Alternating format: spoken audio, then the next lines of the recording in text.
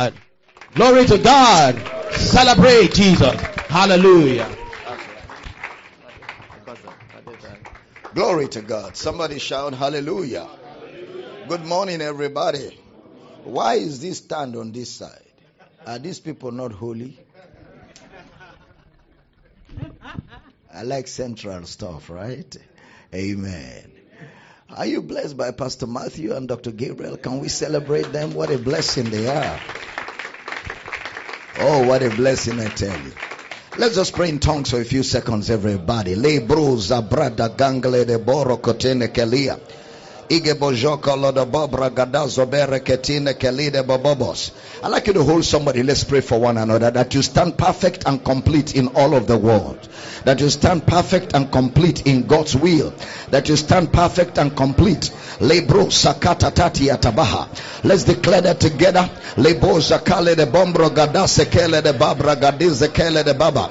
That your neighbor will stand perfect and complete in all of the will of God. Lego rotosi kele de baba. You walk worthy of the Lord unto all pleasing. Lego rotosi kele de baba. You are fruitful unto every good word, kept by the power of God, preserved. Lego samingala de bebre rakoto mingala de bora naketenengeli de baba boje kelene momomba lebro zakala de babre gedese kele de baba la katona kelenima na katone kelenima na gadaga da gadogo lodoboro kotone kele ketina malakati na kelia agaba joko lodo bebre nengale agabara katuna kolida baba baroko tuna kalina babambe agaba joko lodo bobre gedese kele de babra gadaso keleta badika takati kelita bababaya legra gadajo kola de baba. You walk worthy of the Lord unto all pleasing. I call you fruitful. Lekasuma lakatana. I call you fruitful unto every good work. You are kept, you are preserved, you are sustained. Lekorokotu sekelia. You are unmovable.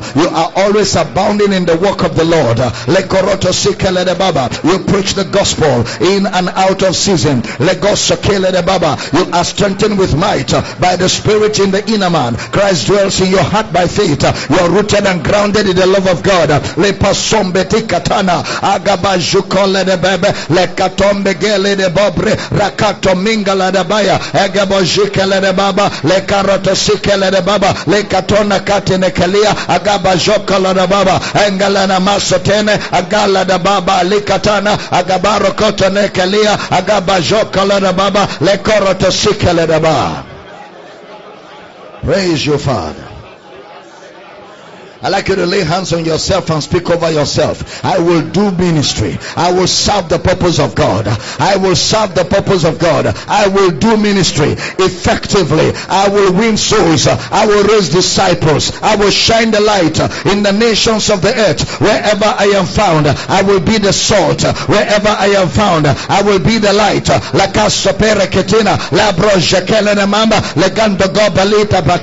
stir up the deposits of God on my inside. Le karota sikale de baya agando jikala de babe le brosa kele de mamba agabadoro katuna kele tapato neketina manakatuna kalita bayana katune kele katana anye jakolo de babre rakatombe galita baba agalita makarato neke agaba jukalanda mekatina katolida baba barakete nekalita banda katono anye lagaso barakatina kala agabara katone kalia agaba jokolo na mambra I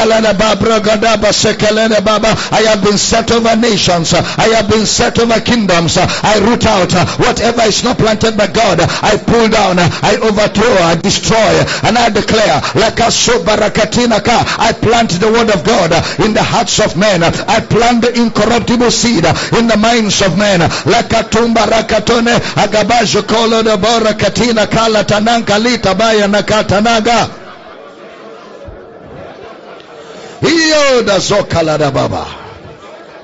Praise you, Lamb of God.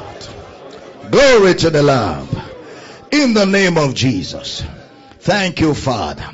Light all over Ghana. Light all over Ghana. In every city, in every village, on every street, the glorious light shines. In the name of Jesus. Men who sit in darkness see great light. In the name of Jesus, the kingdom of darkness loses grounds. We depopulate hell. In the name of Jesus, we drag men from darkness to light. Lako sapatalaka. We break the holes of darkness. We decree that all over Ghana, lighthouse is springing up everywhere. Lighthouse is springing up everywhere. All over this nation, likato malakata, an army of men, an army of women that will not give room to the devil, an army of men and women that conquer territories, that take over communities, that take over cities, that take over villages. That army is rising all over the face of Ghana in the name of Jesus. Father, we give you praise. Father, we give you praise. Father, we give you praise. Father, we give you praise. Hallelujah. Thank you, Lord. Say with me, I am privileged by God to be in the center of God's plan. I am privileged by God to grow in the knowledge of Christ. Therefore, I am committed unreservedly to the mandate of the kingdom. And I preach the gospel. I preach this gospel. I preach this gospel all over the world. In Jesus' name. I didn't hear a good amen. Give Jesus a celebration. Glory to God. Whoa! Whoa! Glory! Amen. Say with me, I will run through a troop. I will leap over a wall. Nothing stops me. Turn to your neighbor, say, you are unstoppable. I didn't hear a good amen. Give the Lord another shout and you can be seated. Glory to God. Whoa! It's been an amazing time being with you through these few days. Very amazing, and the future is glorious.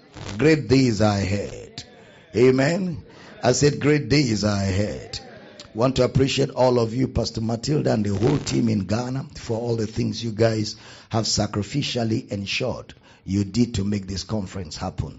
And I'm fully persuaded that we'll be back in a few months.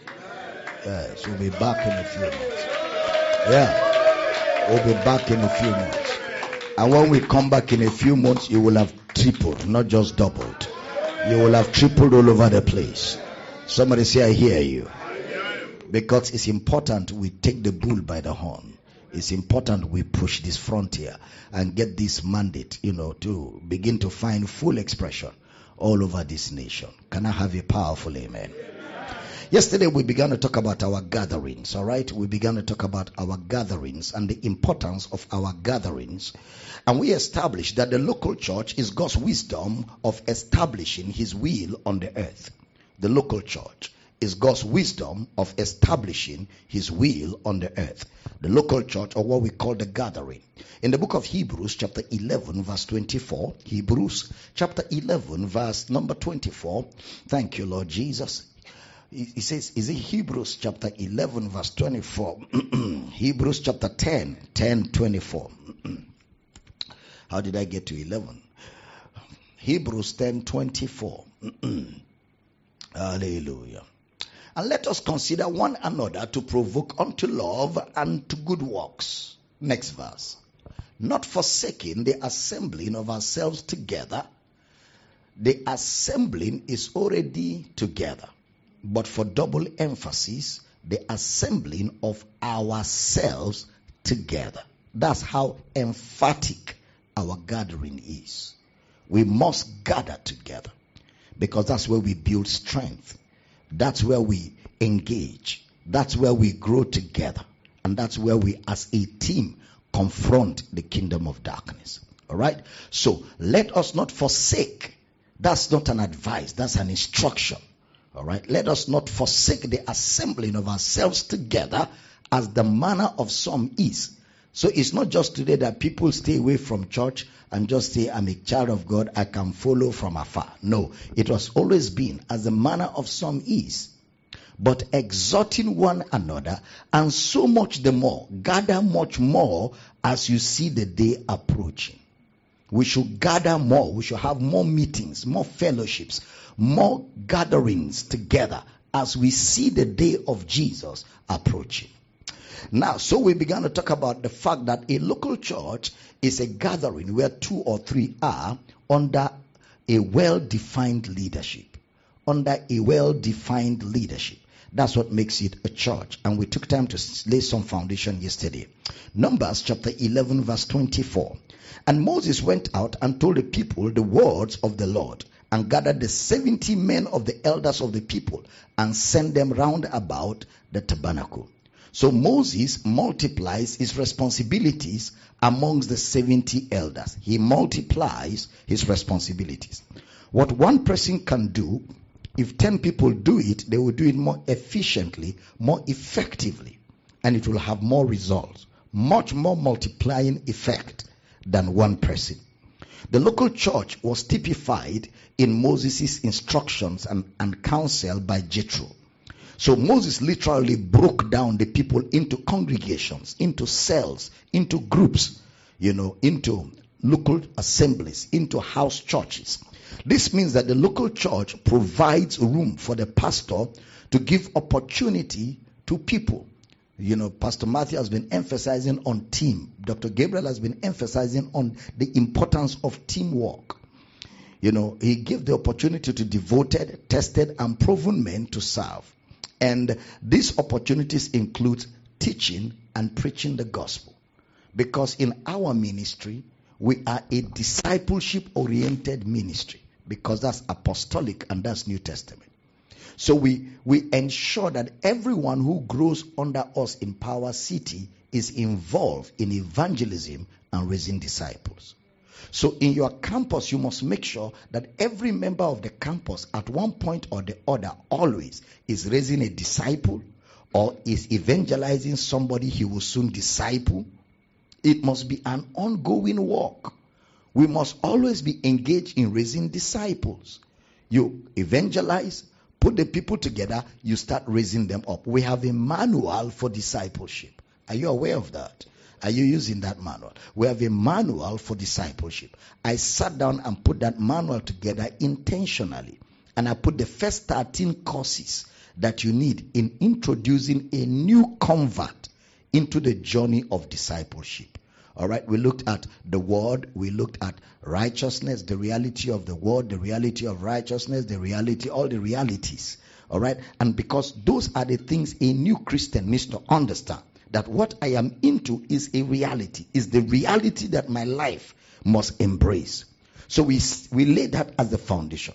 Then when you're through with the first manual, you move into the next one, which is the father and the family. Okay, you get into that. So he knows he's now in a family and what is expected of him and what he should expect in the family of God. Then from there you continue discipleship. You begin to engage him in taking him out with you for evangelism. You teach him also to raise his own disciples. So everybody is involved in discipleship. It's not a one-man show. No, it's not at all. That's why I'm coming to Ghana. I come with Dr. Gabriel, Pastor Philemon, Pastor Matthew. We come as a team. We live here. We're heading to Cameroon. We move in group because I alone can't do the whole work. I can't. There's no way I can do the whole work. As I'm standing here, if you know the number of people that are working behind the scenes, even people back home in Uyo, they're all working. All over the world, our campus coordinators are busy all the time. Most times my emails are coming in from different nations, people looking for counseling, people looking for prayer, people looking for discipleship, people looking for mentoring. We have different people that are engaged in those operations. So as the mails are coming, we're forwarding and everybody is busy. People receiving phone calls from radio broadcasts, from TV broadcasts, because we have a lot of TV broadcasts and radio broadcasts all over the nations. There's a place in Nigeria called Onitsha in Anambra State. We are on about 6-7 radio stations paid by one brother. That brother is the one paying for all of them, and they've been running for over 1.5 years now, and he's increasing the radio stations. And he said to me, if that's all I can do to the gospel to make it available for people to hear via radio, I am honored to use my money to do that for the gospel. After all, what's the use of money if it doesn't serve the purpose of God? And we have different radio stations all over the place. You know, in Akwa Ibom, I'm on radio station up until recently. I'm on radio station every day, 11.5 hours. 11.5 hours every day. I'm on radio. 11.5 hours. I'm on radio. Every day. Every day. Not 1 hour. 11.5. So every station you turn to, you'll find me there through the day. And people are calling. Discipleship is happening. Counseling is going on. Because one man alone cannot operate this whole system. So we need everybody. Are we together here? We need everybody. Because that's the way the kingdom operates. Every joint ought to supply. Every joint ought to supply. That's why every one of us has the same Holy Spirit. Every one of us is exposed to the same word. Every one of us has the same gifts of the Spirit. And every one of us has the same fruit of the Spirit. The only thing is that we teach you so you know what you carry. Listen carefully. From the day you got born again, God does not add anything to you anymore. From the day you get born again, everything you need till eternity came on your inside. God doesn't do anything again. So from that day, what happens now is we begin to teach you so you will know what came in the day you got born again. We keep teaching, and the more we teach, the more you understand, the more those things in you come alive. They come alive. Because he says that the communication of your faith will become effectual. How? By the acknowledging of every good thing that is where? In. So you see, every good thing is already in you because you are in Christ. So teaching brings out to bear the things that are already on your inside. Can somebody shout, I hear you? Say with me, I am fully equipped by God to fulfill his purpose and his will for my life within the confines of his plan for mankind. Yes, everything you will ever need. You are fully equipped. There is no believer that lacks equipping except he is not taught. Every child of God is fully equipped at the point of salvation. Salvation is the totality of the package of God himself in a man. With all the resources, with all the abilities, with all the graces, with all the gifts, with all the callings, with all the, capacity that you need. Everything came at the point of salvation. So that's why every child of God ought to supply. You supply what you have been given. And when all of us supply, there is an effective, a maximum functioning of the body. A maximum functioning of the body of Christ. Please pay attention. So the pastor is the one to see to it that all of this takes place within the campus, within the house church. Exodus chapter 24, you can write this down and read at home. Exodus 24 from verse 1 to 9. I'm going to read verse 1 and I'm going to read verse 9. And he said unto Moses, come up unto the Lord, thou and Aaron, Nadab and Abihu, and 70 of the elders of Israel, and worship ye afar off. Verse 9. Then went up Moses and Aaron, Nadab and Abihu, and 70 of the elders of Israel. The church therefore brings a people of common identity together. The church brings a people of common identity together under a common leadership to carry out and establish the will of God on earth. The church brings a people of common identity together under a common leadership to carry out God's will and purpose on the earth. We are a people of a common identity. What is our common identity? You are the righteousness of God. What is our common identity? You are accepted in the beloved. What is our common identity? You are the forgiven. What is our common identity? Justified. What is our common identity? Chosen generation. What is our common identity? Royal priesthood. What is our common identity? A peculiar people. That's our common identity. You that were not a people are now a people of God. That's our common identity. Now we have a common leadership. And that leadership is the leadership of Jesus Christ, which finds expression in a gift of the Spirit given to the body of Christ. So I am a gift to you from the resurrection of Jesus. And I serve you grace. Now, I am the example of what you are supposed to be doing. So as you are watching me, your ability is coming alive. Before you know it, you'll be doing exactly what I am doing. How many of you understand what I'm saying? A time will come, you will have your conference in Takoradi, and you have campus coordinators double this number, and you will be the one in steering them up. You will have in Kumasi, you will have in Accra, you will have in the different parts of Ghana, and then when we have a national cell leaders conference, is stadium. We fill up the stadium, not with members, with cell leaders, pastors, and then we have Conference. Teach the word. Teach the word. We go back and take more territories. Somebody shout, we conquer territories. Say it again, we conquer territories. And my prayer for you today is that you will not miss out on the bigger thing that God is doing while it is yet to happen.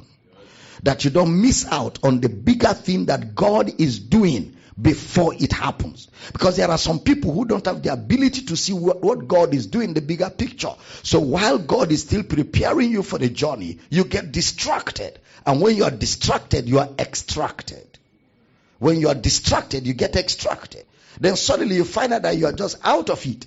And then you now see the bigger picture of what God is doing. But you have missed your place. So my prayer is that you don't miss your place in what God is set to do. Can I have a powerful amen? Now, so the local church allows us that opportunity. Now, the next thing I want to deal with here is, where do we gather? Where do we gather? Acts chapter 19 verse 1. And it came to pass that while Apollos was at Corinth, Paul, having passed through the upper coast, came to Ephesus, and finding certain disciples, verse 2, he said unto them, have you received the Holy Ghost since you believed? And they said unto him, we have not so much heard whether there be any Holy Ghost. Verse 3, and he said unto them, unto what then were you baptized? And they said, unto John's baptism. Then said Paul, John verily baptized with the baptism of repentance, saying unto the people that they should believe on him which should come after him, that is on Christ Jesus. Verse 5. When they heard this, they were baptized in the name of the Lord Jesus. And when Paul had laid his hands upon them, the Holy Ghost came upon them, and they spake with tongues and prophesied. Verse 7. And all the men were about 12. Verse 8. And he went into the synagogue and spake boldly for the space of 3 months, disputing and persuading the things concerning the kingdom of God. Verse 9. But when divers were hardened and believed not, but spake evil of that way before the multitude, he departed from them and separated the disciples, disputing daily in the school of one Tyrannus. The order of events in this text of scripture is very instructive. The first endeavor of Paul was to reach the 12. Then he began to teach them in the synagogues. And due to an unexpected turn of events, the school of Tyrannus became their public meeting place. In other words, reaching the lost and having a pool of people to disciple for the Lord comes before getting a venue. You don't get a venue first before the people. You get the people first before a venue. So your first problem is not where are we going to meet. Your first problem is where are the people. Paul didn't get a venue in the school of Tyrannus until he had the 12.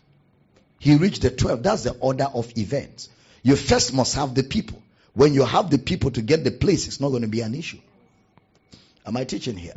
The first thing is the people. So when we say, brother, start a campus in Kaswa. Is there a place called Kaswa? Start a campus in Kaswa. Don't tell us, I don't have a venue. What we're saying is go to Kaswa and evangelize.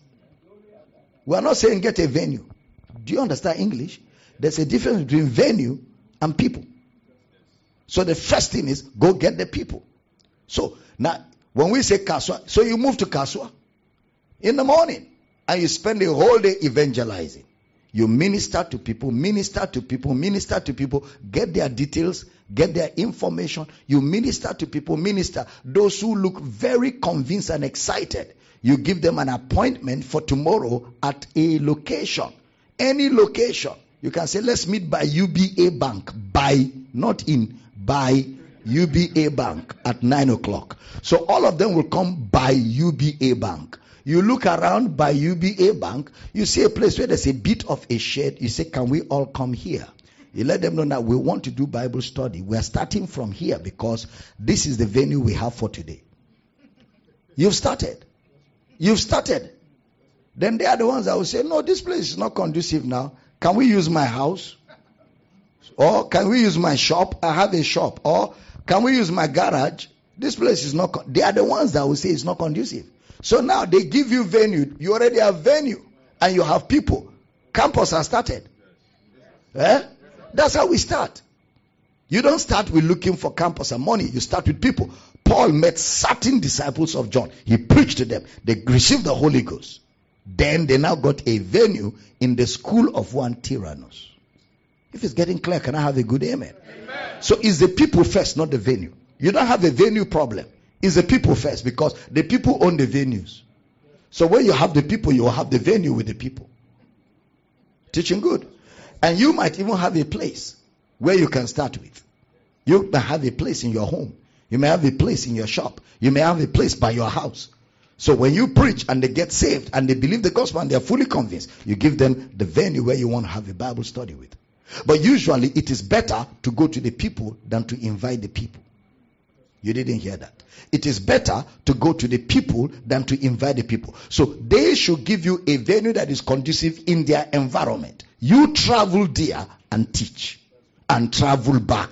When God wanted to save us, God traveled to us and became part of us. He didn't stay and say, come to me for Bible study. No, he came to us. So the same way he came, since it is his mandate, we follow his pattern. We go to the people. Are you following? If you get somebody born again, let's say a father or a mother, and you come to their home for Bible study, there is tendency that they will bring their neighbors. There is tendency that they will bring their friends. There is tendency that they will bring people around that they know. So you already have a potential capacity to explode than asking them to come to you. They may not have the transport to come. But you know the seriousness of what you're doing. So even if you have no transport, you will trek to get there. When I started ministry, the miles I trekked in my lifetime, you have no idea. When I started ministry, I have trekked for 3 days to go and preach. Just to Gombe. On my foot. 3 days of trekking to go and preach. Some of you don't understand the price some of us paid. That's why when you see us preach today, you are feeling for us. We are not feeling for us. It is part of our life. We grew like this. I'm talking about trekking with your feet for 3 days to get to a place to preach. I remember on a particular incident. Look, when they used to invite me to preach, for 1 year I was sharing with campus coordinators. I didn't know that preachers used to be given offering. For 1 full year of preaching. So when I preached for people and they gave me money, I gave it back to them because it was strange. Because that's not what I came for. What I came for is to preach. And you're giving me money, so I give the money back. And then there was a guy that used to travel with me, a senior minister. So when they give me the offering, I give it to him because... And then he'll tell me, good boy, good boy, good boy. He kept collecting it, good boy, for 1 full year. It was after 1 year that somebody said to me, those monies they give you when you preach is for you, to help you with transport, to help you with other things. It's not for you to be giving back. That's when I now knew, okay, so when they give me, I'm supposed to keep it, not to give it to a senior minister or give it back to the church. That shows you that what brought some of us to ministry is not money. What brought us is the people. And that's the attitude you must have. I trekked and trekked for years. I trekked and trekked until I didn't have shoes. All my shoes wore out. There was one particular time, because of too much trekking, the nails they used in nailing the sole of my shoe was wounding my legs. So every time I come back, my feet will be bleeding. Every time. In fact, there was one time my legs were so badly wounded because of too much trekking, and I was to preach in a place called Port Harcourt from Akwa Ibom. When we got to the house, you are laughing because you know the story. When we got to the house of the family that invited me, so they can take me to the church where I was going to preach, because of how bad my shoes were, I removed the shoes from outside and entered their house barefooted. The wife said to me, didn't you come with shoe? I said, no, I didn't come with shoe. How will you travel without shoe? I told her, I don't have shoe. So are you going to preach like this today? I said, yes, why not? Is there any law that forbids a man? After all, take off your shoe for where you stand. When you are standing on holy ground, you don't wear shoe. She took me, put me in her car, and I didn't show her the shoe. Put me in her car and took me to a place, bought me canvas. And canvas back then, canvas can make you bounce. And me, I was already a bouncing guy. So imagine a bouncer like me wearing canvas. I was just flying all over the church. Those are the kind of sacrifices we have made over the years. So to come to your house to teach you the Bible is nothing to me. It's part of it. God came to us. We go to the people. We go to the lost. A good shepherd will leave the 99 and go searching for the one. You go to where they are. You go to their homes. Let their homes become the center for Bible study. Then after a while, that home becomes a house church. After a while, the person that you disciple in that home becomes the pastor of that house church under your supervision. How many of you understand what I'm explaining? That's how we do it. That's how we do it. Any other way outside of that is not apostolic. It's not biblical. That's how the Bible, pattern is. That's how Jesus' module is. That's how the apostles' model is. Now, pay attention to this also. So, Acts 19:10. And this continued. This pattern of ministry continued. It continued by the space of 2 years. Space of how many years? 2 years. So that all they which dwelt in Asia had the word of the Lord Jesus, both Jews and Greeks. 2 years, they covered a continent. All of Asia was covered by Paul. 2 years of intensive ministry. He covered all of Asia in 2 years. It shows you the commitment, the dedication, the sacrifice. He was not resting at all. If all of us in this building will leave this conference with a determination to turn Ghana right side up, it will be accomplished. If all of us here will leave this place with a commitment to go and evangelize and just be raising disciples and training, in another 2 years, the story will be totally different. It takes men who have seen Christ, who are lost in Christ, to throw themselves over to the mandate. It takes men. You've got to come to a place of persuasion, a place of conviction, where you're sold out to the assignment, where nothing else matters other than the assignment. And until you get to that point, you will not do ministry the way you're supposed to do it. You must be sold out. You must be totally sold out. Because at the end of the day, the only thing that will last for eternity is what you do for the kingdom of God. I didn't hear a powerful amen. So the apostle Paul ensured that the activity of disciplining the saved and reaching the lost are parallel. So watch this. As he was raising disciples, he was still evangelizing. He didn't stop evangelism to do discipleship.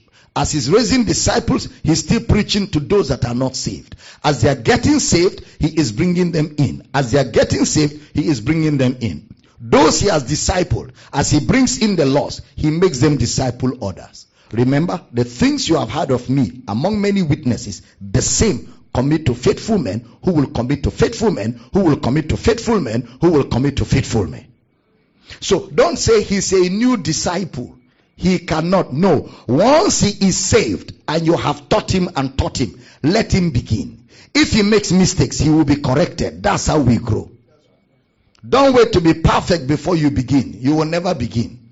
Begin from where you are. Begin from where you are. The moment somebody gets saved and is sure he is saved and he begins to understand what you're teaching, he too should start raising a disciple. Straight. There's no waste of time. He too should start raising a disciple. So as you're raising disciples, you're evangelizing. It's the two of them work hand in hand. As you're raising disciples, you're evangelizing. As you're raising disciples, you're evangelizing. You know, the book of Acts says, and the Lord added to the church daily. Why did the Lord add to the church daily? Because they were evangelizing daily. They were going out daily to win souls, so the Lord was adding daily. Now, it's not the Lord that was adding. Okay, it's just a syntax situation. As they were evangelizing daily, souls were added daily. It was their evangelism that brought the addition. Because if you stay with the Lord added, you say, well, whether we preach or not, the Lord will add. No, the Lord does not add until you go out. How can they hear without a preacher? How can the preacher preach except he be sent? So preachers must preach in order for people to hear, in order for people to be saved. We must preach the gospel. Brother Paul says, necessity is laid on me, and woe is me if I preach not the gospel. So preaching the gospel must be as necessary as eating food. Any day you eat and you don't preach, know that you have committed a sin. Any day you eat food for your body and you don't preach the gospel to somebody, know that that day you have committed sin. Because if your physical body deserves food, the kingdom deserves a soul. If your physical body deserves food at any day at all, then know that the kingdom of God also deserves a soul that day through your effort. It's as important as that. Just as food is a necessity to the body, evangelism is a necessity to the kingdom. When you understand that, no day will go by and you have people with you all the time. As you move in the buses, as you go from office to office, in your place of work, there are people all over the place. Even on your way home from work, you meet people on the road. You meet people in the buses. You meet people even by your neighborhood. You have no excuse not to preach the gospel. They are all over your face. They are all over your face. And every soul you see on the road, you must know that this is a potential man of God. This is a potential woman of God. You must know that. That's how committed Brother Paul was. By the space of 2 years, all of Asia had the word of the Lord Jesus. Praise God. I say praise God. Upon teaching the laws, groups of people can start to meet in homes and public facilities. It's not limited to rented buildings. It can be homes. It can be a public facility like a school. It can be an eatery. If the eatery will allow you, people have a Bible study there. For example, right now, we are taking over different halls and different venues all over Uyo, where I live. We're having different halls. We're taking over different halls in different parts all over the city, where discipleship is happening steadily. Steadily. Pastor Prince went to the office of the government and he went with a team. They got a lot of people saved. And the boss of that particular parastatal came and said, I will put all my people together, preach to all of us. And they ministered to them. Then they gave them a hall and said, use here for weekly Bible study. They gave it to them for free. Then they went for evangelism again in another hotel. After ministering to the people, the engineer of the hotel said, take this hall for free and use it for Bible study in the hotel. So people are donating facilities to us, because their lives are being impacted by the teaching of the word. That's the way the kingdom works. That's the way the kingdom. So when you hear somebody giving excuses, Pastor Philip was just telling me they've got 2 venues right now in his own city where they're starting 2 new campuses. That's the way it works. Pastor Victor was telling me he has just got a venue where he's paying about 1.5 million. He is going to pay for it. And they want to start a campus in his own community. People are just standing up and everybody is busy. Everybody is looking for what to do to advance the kingdom of God. That's the way the kingdom grows. That's the way the kingdom grows. God has no other way of growing his kingdom outside people. And the people must be people that are willing to sacrifice to advance his kingdom. If I'm communicating, can I have a good amen? The reason why I'm sharing all of this is to provoke you. The Bible says we should provoke one another to love. We provoke one another to good works. We provoke one another. Praise God. I say praise God. So Brother Paul, that was how he operated. Now, it is advisable, like I've always said, to start with venues you can afford. And as the work grows, people will come in that will make, facilities available to us. In Acts chapter 20, verse 20, Brother Paul says, how I kept back nothing that was profitable unto you, but I've showed you and I've taught you publicly and from house to house. From where? House to house. Now, remember that when Brother Paul began to teach in the school of Tyrannus, he also taught from house to house. So we have public meetings and we have house meetings. In Power City, public meetings hold every Sunday. House meetings hold within the week. Public meetings, Sundays, house meetings within the week. For example, at the headquarters in Uyo, on Wednesday, we don't come to the church. Wednesday, which is midweek service, is the day people meet in houses all over the city. On Wednesdays, they meet in clusters everywhere. But on Sunday is the only day we assemble in the main building. Outside Sunday, we don't come except for prayer cruise, which was done this morning. But every other day is in clusters. Because cluster is where you have 10, 15, 5 people that you effectively supervise. And that together you can go out and win more souls and grow. But Sunday is the day we come together as a corporate house to fellowship, to pray, to be ministered to be strengthened. Then we hit the streets. Wednesday is the day we launch new house churches. Wednesday is the day we open new house churches. You see that? Now, the benefit of that was, during lockdown, we were not locked down. Many churches were locked down for 1 year. Power City was not affected. Church was going on full blast. Full blast. And there are times on Wednesday when you see me teaching in Uyo, I'm the only one in the building. Nobody is in the building. You hear me shout, glory! I'm shouting it to you. Lift up your hands and say with me, I am blessed. I am blessed. You're the only one, there's nobody in the building. I'm only hearing it in my head. I'm teaching alone. And you would think the whole place is packed. I'm teaching. Because I know people in homes are following. Those who don't have television, they have radio. When I'm live in Uyo, I'm live on radio stations. I'm live on radio stations. So if you can't watch social media, if you can't watch TV, you will catch me on radio. So no excuse. No excuse. We get the word out there. People are getting saved all over the place. In fact, we have more people who don't come to our church who are following the gospel than those who come to our church. And we come across them. I've not started attending your church, but I've not missed any of your teaching. Some will even show me their books. You see these notebooks? Your teachings. Your teachings have enriched me. We have them all over the place. Eventually they will come. But for now, they're following. And that's how it's supposed to be. Somebody shout hallelujah. That's how it's supposed to be. And it's going to happen in Ghana. Your amen is looking for help. Say with me, it is already happening. Because I am here. We fill the earth. We cover the earth with the fragrance of Christ. I didn't hear a powerful amen. So Brother Paul preached day and night. That's in one of those Bible studies that somebody fell down and died. Eutychus. And they brought him back to life and continued the Bible study. You would think they would close the service because somebody has died. No, they revived him back and gave him a chair. Told him, as you are writing before you fell down, now make sure you don't sleep. Write well, because I'm sure he must have slept and fell down. He must have slept and fell down. Next time he will not sleep and fall down. You know, when I was learning how to pray back in the days, I used to climb a tree and pray all night.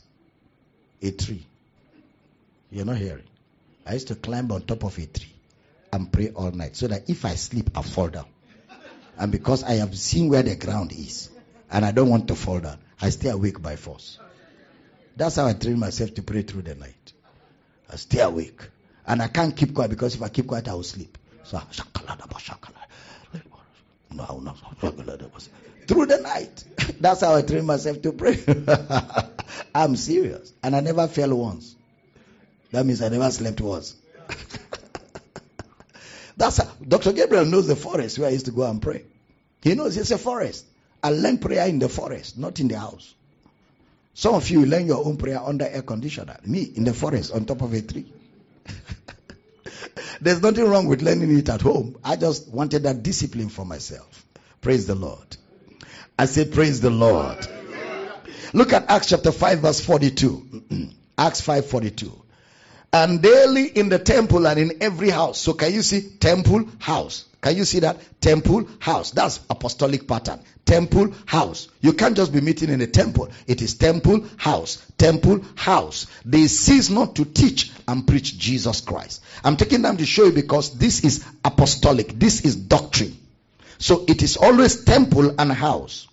Which means the apostles received their model of meetings both publicly and in the synagogues, the temple and in the homes of individuals. This is vital detail because a student of the ministry of the Lord Jesus must understand how it operates. Now, let's look at temple quickly. Matthew 21:23. Looking at Jesus. And when he was come into the temple, the chief priests and elders of the people came unto him as he was teaching. So Jesus was teaching in the temple.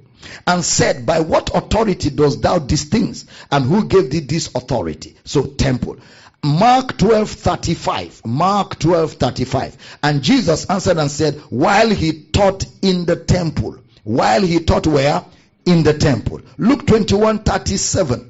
And in the daytime he was teaching in the temple. Jesus was teaching where?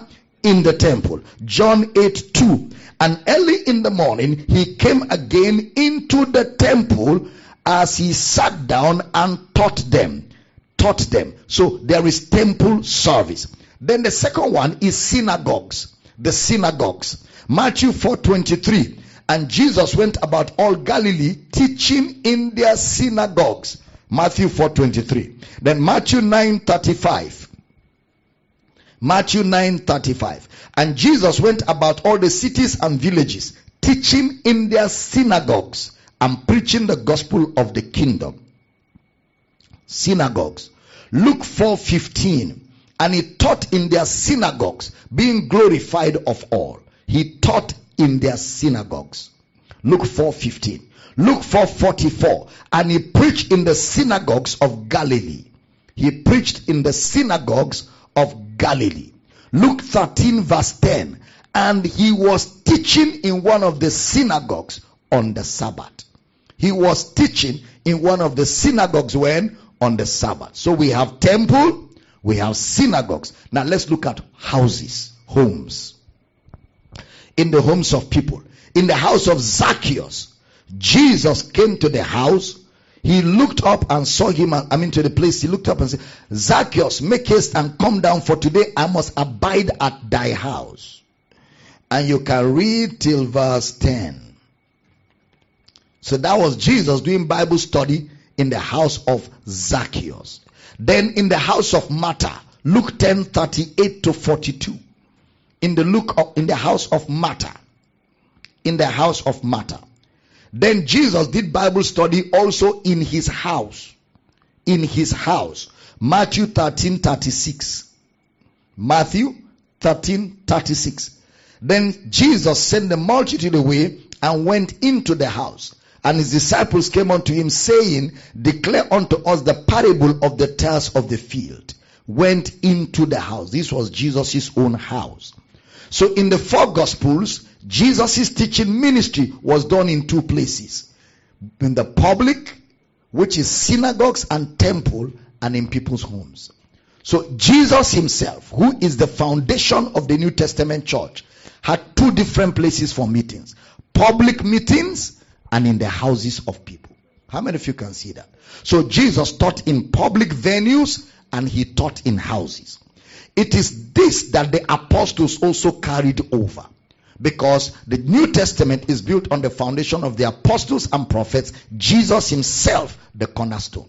So meeting in houses is doctrinal. And meeting in public places is doctrinal. So a ministry must have meetings in public places and must have meeting in houses. You must have meetings in public places and meetings in houses. It's similar to how Moses chose 70 elders from among the people. Jesus chose 12 disciples to train them for the work of ministry. These 12 men were to learn of Jesus so they can be trained to function in his stead. Matthew 4:18. Matthew chapter 4 verse 18. And Jesus, walking by the sea of Galilee, saw two brethren, Simon called Peter and Andrew his brother, casting a net into the sea, for they were fishers. And he said unto them, follow me, and I will make you fishers of men. Straightway they left their nets and followed him. They left their nets and followed him. So Jesus took people to train, just like we're training you. Mark 1:16 gives us the same account of people following Jesus for training. Mark 3:14. And he ordained 12 that they should be with him. They should be with what? So what are we doing here? You're with me. That's part of how ministry is developed. That they should be with him. That they should be with him. Somebody was asking me yesterday, Dr. Damina, why didn't you put this meeting on billboards and all kinds of, so that more people will come? I said, I didn't come for Ghana crowd. I came for the people that will reach the crowd.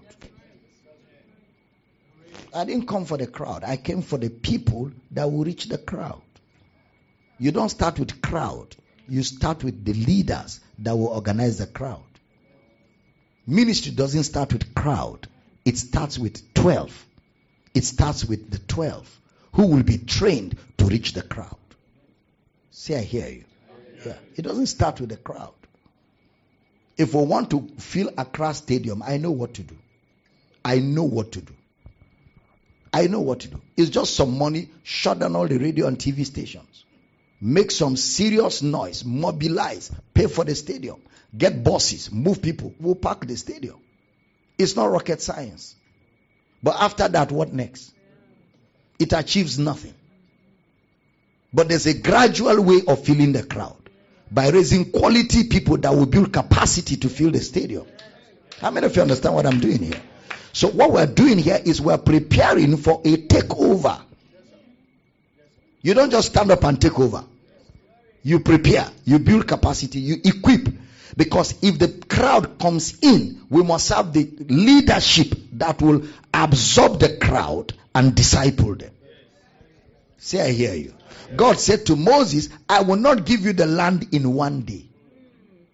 I will not give you the land in one day, lest the beasts of the field multiply and overtake you. But I will give you the land little by little, little by little. Why little by little? So that as I'm giving you, you are increasing capacity. You are increasing capacity until you can swallow the land. God said, I won't give you in one day. That's God's model. That's God's pattern. Say, I hear you. So it's not the crowd first. It's leadership first. It's the people that will be used to reach the crowd. So Jesus begins with 12. And when the 12 were fit, the 12 now began the Acts of the Apostles. And you can see them in operation. From the 12, all of us have been reached. That's the pattern.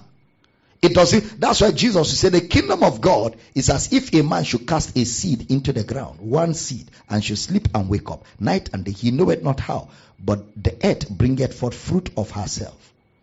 First of all, the blade. Secondly, the corn. Then the full corn in the air. It's gradual. If you want to start a ministry today and explode today, you're a thief. That's not Jesus' kind of ministry. Jesus' kind of ministry is gradual because you must build strength and capacity. Ministries that grow overnight crashes overnight. You can't be smarter than the Lord himself. And you can't be smarter than his apostles. Am I teaching here? Because you need strength. You need strength. You need to grow people. If not, the people will come and overtake the whole work and confusion will begin. People will quarrel and fight and scatter the whole thing and everybody will go his way. But there's a gradual growth, qualitative gradual growth that culminates in crowd, but not useless crowd, well-taught crowd. And that's gradual. Say, I hear you. And this to make some of you that are in a hurry to calm down. You don't rush this thing. But you are effective. You are effective. People are getting added. People are increasing. That's why in Acts it begins with the Lord added. In chapter 5, the number of the disciples multiplied. So it begins with addition. Then it gets into multiplication as capacity increases. And remember, chapter 2 addition, chapter 5 multiplication is not 5 days. It may be a space of 10 years between chapter 2 and chapter 5. It takes time to build what will stand. Are you here? If you're hearing me, say, I hear you. All right, let's push a little more. Now, so they met in houses, they met in synagogues. Jesus gave that pattern to all of us. So Jesus will train them to function in his place. He takes 12 to be with him. 12 to be with him. Then Luke chapter 10 verse 1. After these things, the Lord appointed others 70 also, and sent them 2 and 2 before his face into every city and place whither he himself will come. So he paired them and gave them similar instructions to preach the kingdom of God. He paired people and sent them out to preach the kingdom of God. Now, if we take a cue from Jesus' ministry, and we see the way he practiced and taught in the 4 Gospels, the leadership of the local church through its cell system, which will be shepherded by men and women. All this thing about women not speaking in church is us. It's a localized instruction to a local assembly where there was crisis in husband and wives not obeying their husbands. And that's why Paul says in this particular church, if the women must speak, they must speak to their husbands at home. It's not a general statement for the body of Christ. It was for a particular local church. Are you following? Yeah. Where the women were not in submission to their husbands. The same Holy Ghost in a man is the same Holy Ghost in a woman. And I believe these last days women will do a lot of ministry than ever before.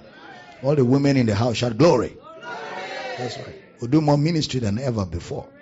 Don't let anybody put you in the kitchen. You are bigger than the kitchen. Amen.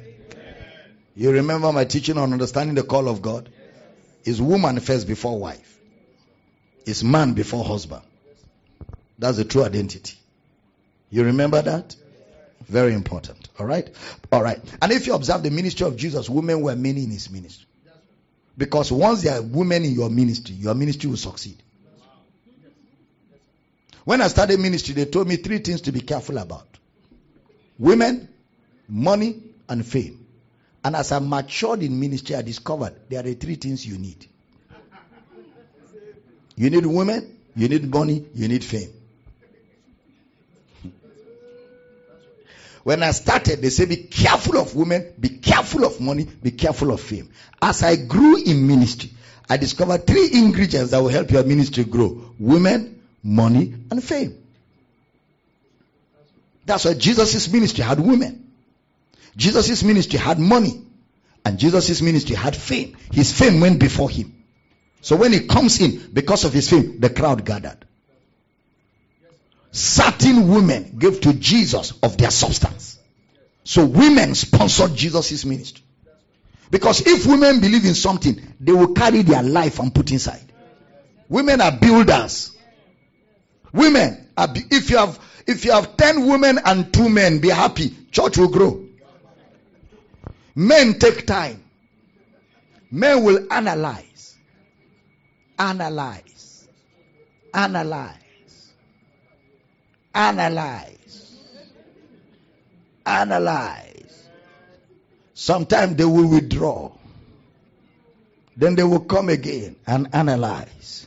But women, once they believe it, that's why the first apostles to the apostles were women.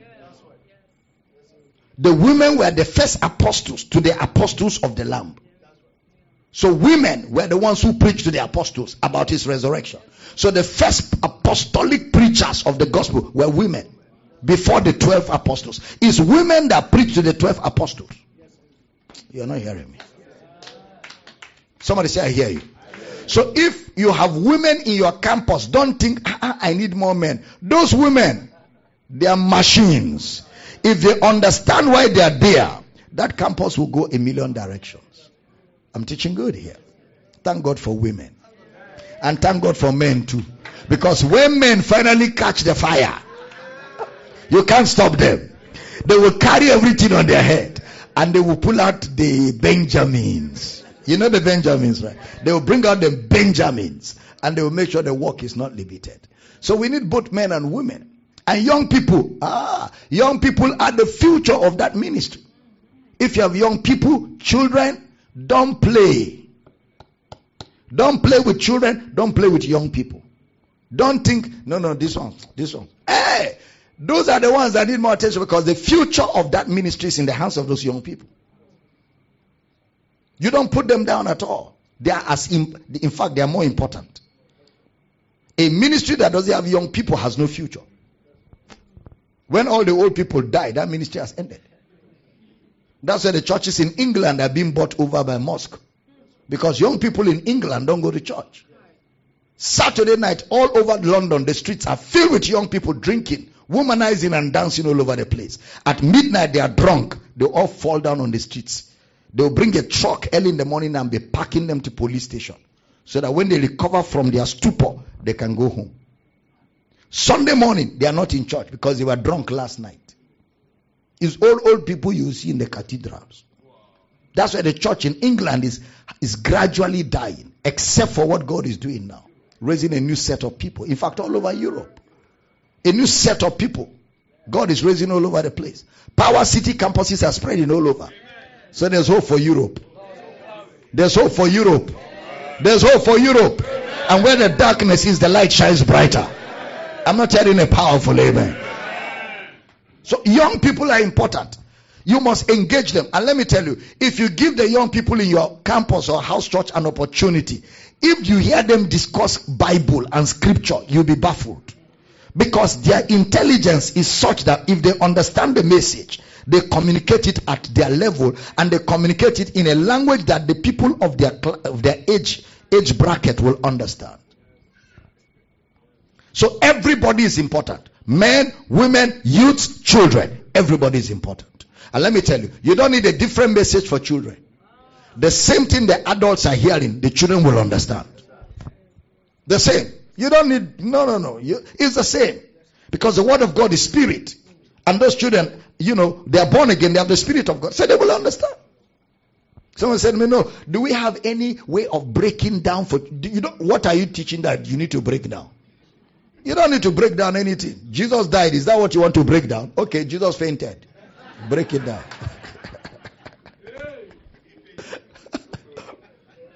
Jesus died is Jesus died. There's no way to break it down.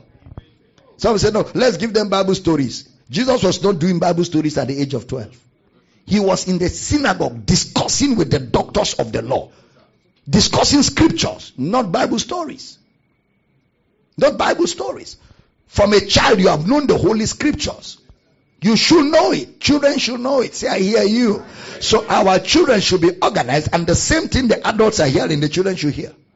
And when the service is, when the teaching is over, they should be asked to contribute. If you read their notes, you will see that they know what they are writing. If you read their notes, you will know that they know what they are writing. Teaching good? If you read their notes, you will know that they know what they are writing. And this is very important, because that's the future.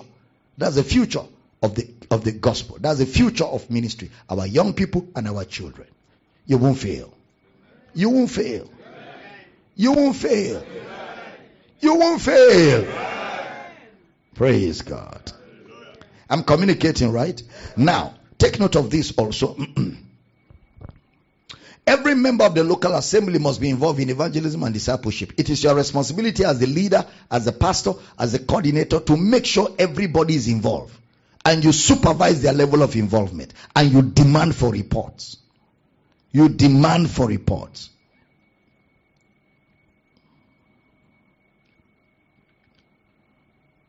There's a pattern Moses used. Thousands, hundreds, tens, 50s.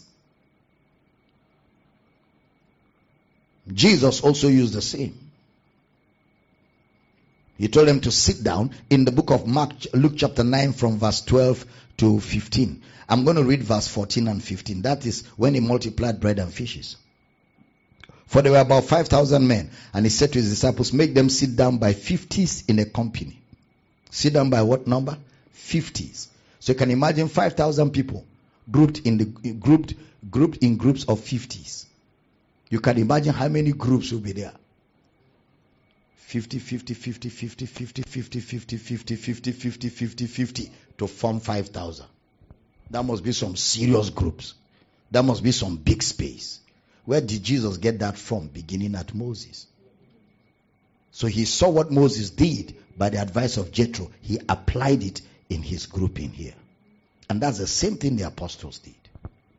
Am I teaching here? Remember I told you Bible doctrine will have a representation where? In Genesis, Exodus, Leviticus, or Numbers, right? Or Deuteronomy. If it is not there, just don't take it serious. Praise God. Are you tired? You are thinking, right? Okay. Because you guys are answering me like meditation. And sometimes when people are meditating, you have to be very sure of the kind of meditation. Because there are two types of meditation. There's meditating the scripture and meditating in rest. Praise God. Are you excited? Ghana will be taken over by the gospel. I keep speaking it because I keep seeing it. Ghana will be taken over by the gospel. Ghana will be taken over by the gospel. Ghana will be taken over by the gospel. In the name of Jesus. In the name of Jesus. This nation will be run over by the gospel of Christ. In the name of Jesus. Lakosatala bahata. Kerotosaka. See that, let's push it a little more. So they sat in companies of 50. It implies that they sat in groups and in cells. It's therefore vital to know that the 12 disciples of Jesus were chosen to be eyewitnesses of his work on the earth. They went to preach and to witness the gospel of Christ. Praise the Lord. I said, praise the Lord. Now, remember that in some of these things that I'm communicating with you, we are looking at the pattern. So let's deal with this. Where did the church meet? Where did the New Testament church, where were they meeting? Acts 2:46. Acts chapter 2, verse number 46. And they, continuing daily with one accord in the temple and breaking bread from house to house, did eat their meat with gladness and singleness of heart. Observe that breaking of bread was one of the things that the believers did in the gathering. Breaking of bread. Other things that they did when they gathered included prayer, fellowship, and the disciples, the doctrine of the apostles. So it's very clear that this was done from house to house. So in the houses, they broke bread, they prayed, they fellowshipped in the houses, and they feasted on the apostles' doctrine. Which means the house churches were full churches. Because anywhere you have these activities, that's a full church. Where you have prayer, where you have breaking of bread, where you have fellowship, and where you have the doctrine of the apostles. Acts 5:42. And daily in the temple and in every house. Where? In every house. They cease not to teach and preach Jesus Christ. In every house. Acts chapter 8 verse 3. As for Saul, he made havoc of the church, entering into every house, and hailing men and women committed them to prison. Why was he entering houses? Because he knew that there were churches in houses. He knew that there were churches in houses. So they met in the temple and they met in houses. They met in the temple and they met where? In houses. Is it getting clear? Now, let me give you more scriptures. Acts 12:12. And when he had considered the thing, he came to the house of Mary, the mother of John, whose surname was Mark, where many were gathered together praying. Where were they gathered together praying? In the house of Mary, the mother of John. So they had prayer meetings happening in the houses. Prayer meetings. In Acts 16:32, and they spake unto him the word of the Lord and to all that were in his house. All that were where? In his house. So house churches were predominant in the apostolic operations.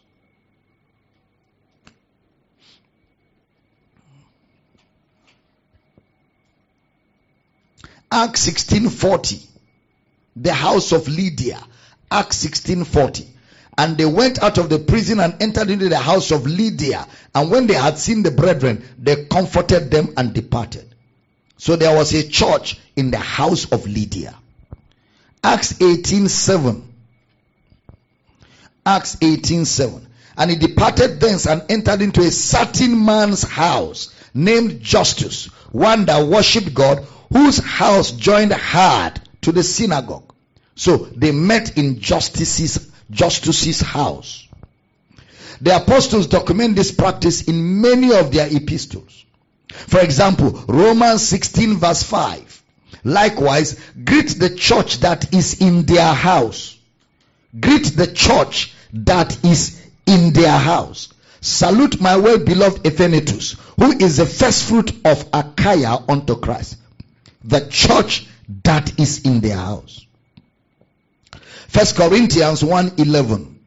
For it had been declared unto me of you, my brethren, by them which are of the house of Cleo, that there are contentions among you. So there's a church in the house of Cleo.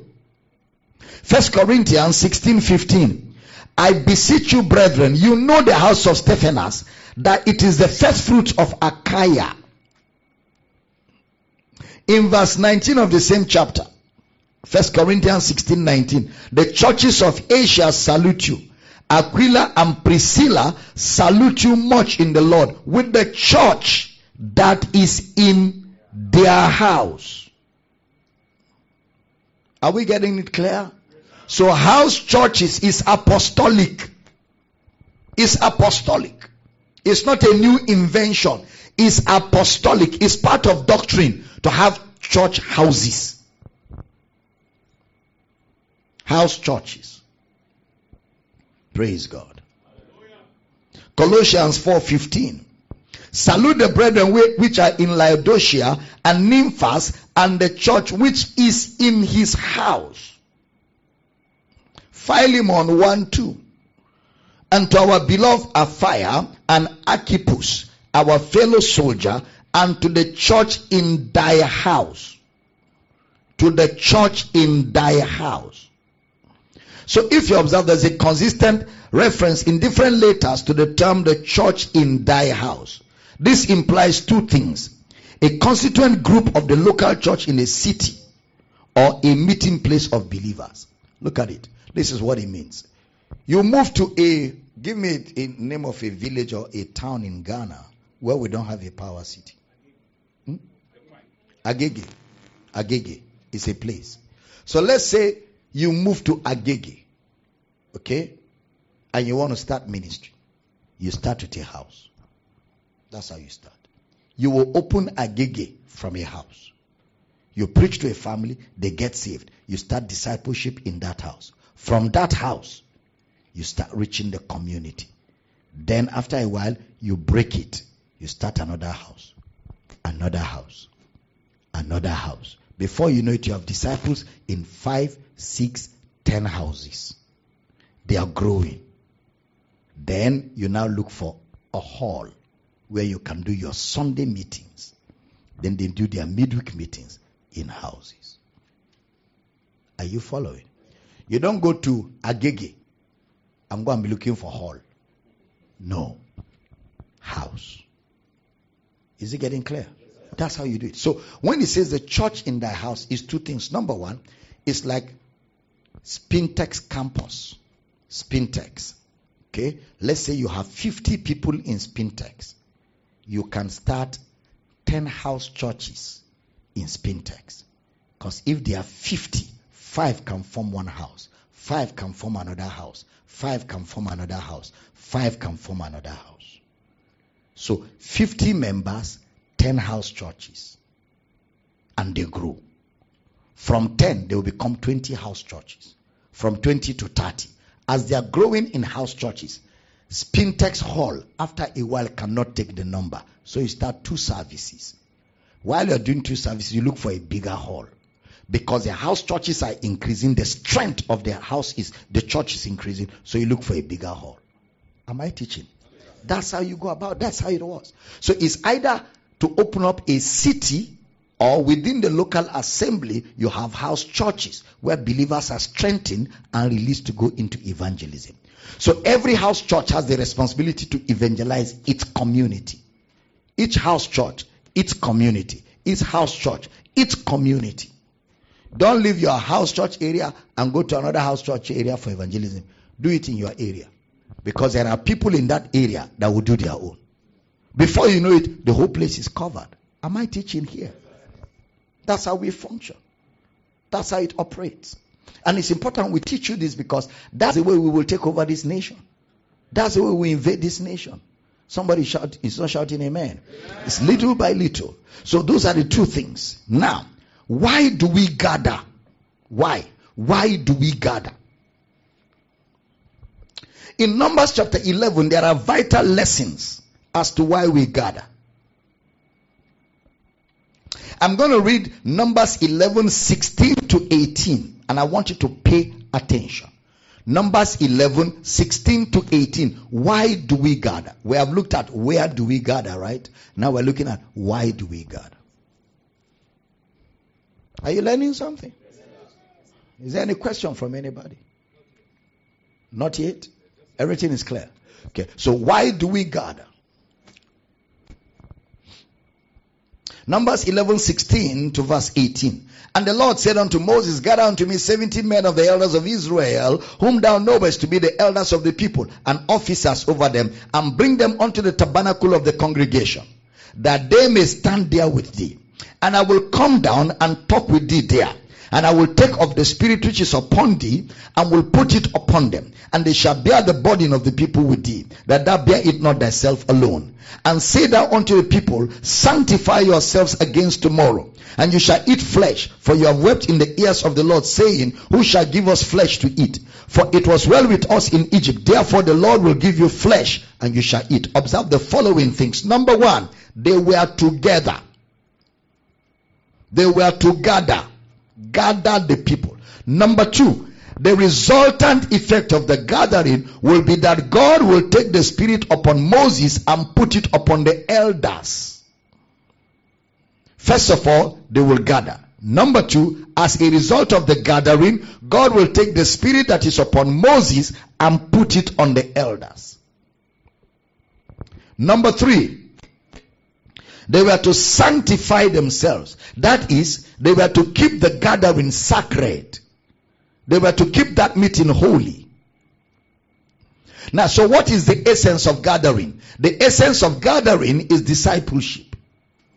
The essence of gathering is discipleship, where the disciple is being further fitted and equipped to be just like the leader. Where you're further fitted and equipped to be like the leader. That's the essence of our gathering. When we come together in a house church, all of us, oh brother, you will open us in prayer for 5-10 minutes. Brother, you will give a short charge from what we studied last week for 5 minutes. See? Brother, you will take the offering. Brother, you will give announcements. So everybody has an opportunity to begin to exercise for growth. Are you observing this? Everybody is involved. Nobody is left out. All of us are learning and growing. After a while, next week you change the rotation.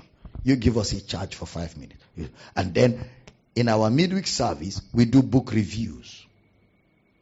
In our midweek service, back in Uyo, we do book reviews.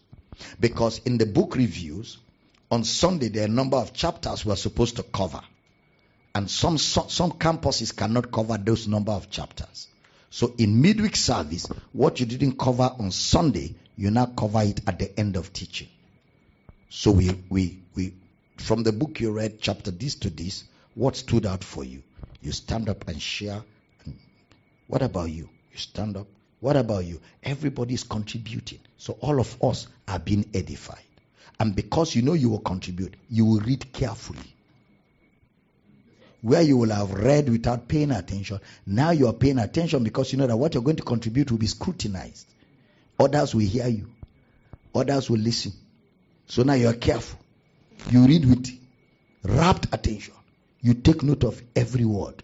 So that when you speak, it will edify us. So you're growing. You're growing. After a while, you find out that you can speak for 20, 30 minutes. And what is coming out of you is heavy. Oh my God, I'm growing. That's how you grow. So we do all of that. And then, of course, we identify those who are coming for the first time to our house church. Then we assign them to brethren for discipleship. So everybody is growing. Because the whole intent is for you to grow. The whole intent is not for us to display that we are anointed. No, we are not displaying here. There's no time for display. Those that are displaying, they're in entertainment churches. Yeah. You may be going through now, but don't stop. If you're going through, don't give up. I feel it. Somebody shout, yeah. I say, shout, yeah. I feel it. And people are saying, yeah. Nobody is writing because we're not there to learn. We're there to watch an actor and he's acting the script. So that you know I know how to do it. It's just I chose not to do it. We've been there, we've done all that. After many years of doing that, you find out that no disciple is raised. You are the only disciple. How many of you go to school to watch an entertainer? You go to school and your teacher comes into the class. I feel it. I feel it. It's called biology. Biology. I feel biology. Say bio. Say lo. Say logy. I feel it. Shout fire. So I paid my school fees to come and hear this nonsense. No. When you get to school, your teachers are serious. They teach. They answer questions. They leave. You went to that school as a nobody. You graduate an architect. You graduate a lawyer. You graduate a doctor. You graduate a zoologist. 4-5 years of pouring knowledge into you. Your life is changed forever. Why will you be in a church for 10 years and you're still the same? Because we are playing. Zoo. I feel it. Shout fire. Fire 35 times. If yours is louder, the fire will be hotter. And after 10 years, they say, what is salvation? You say, you can lose it. You are not well.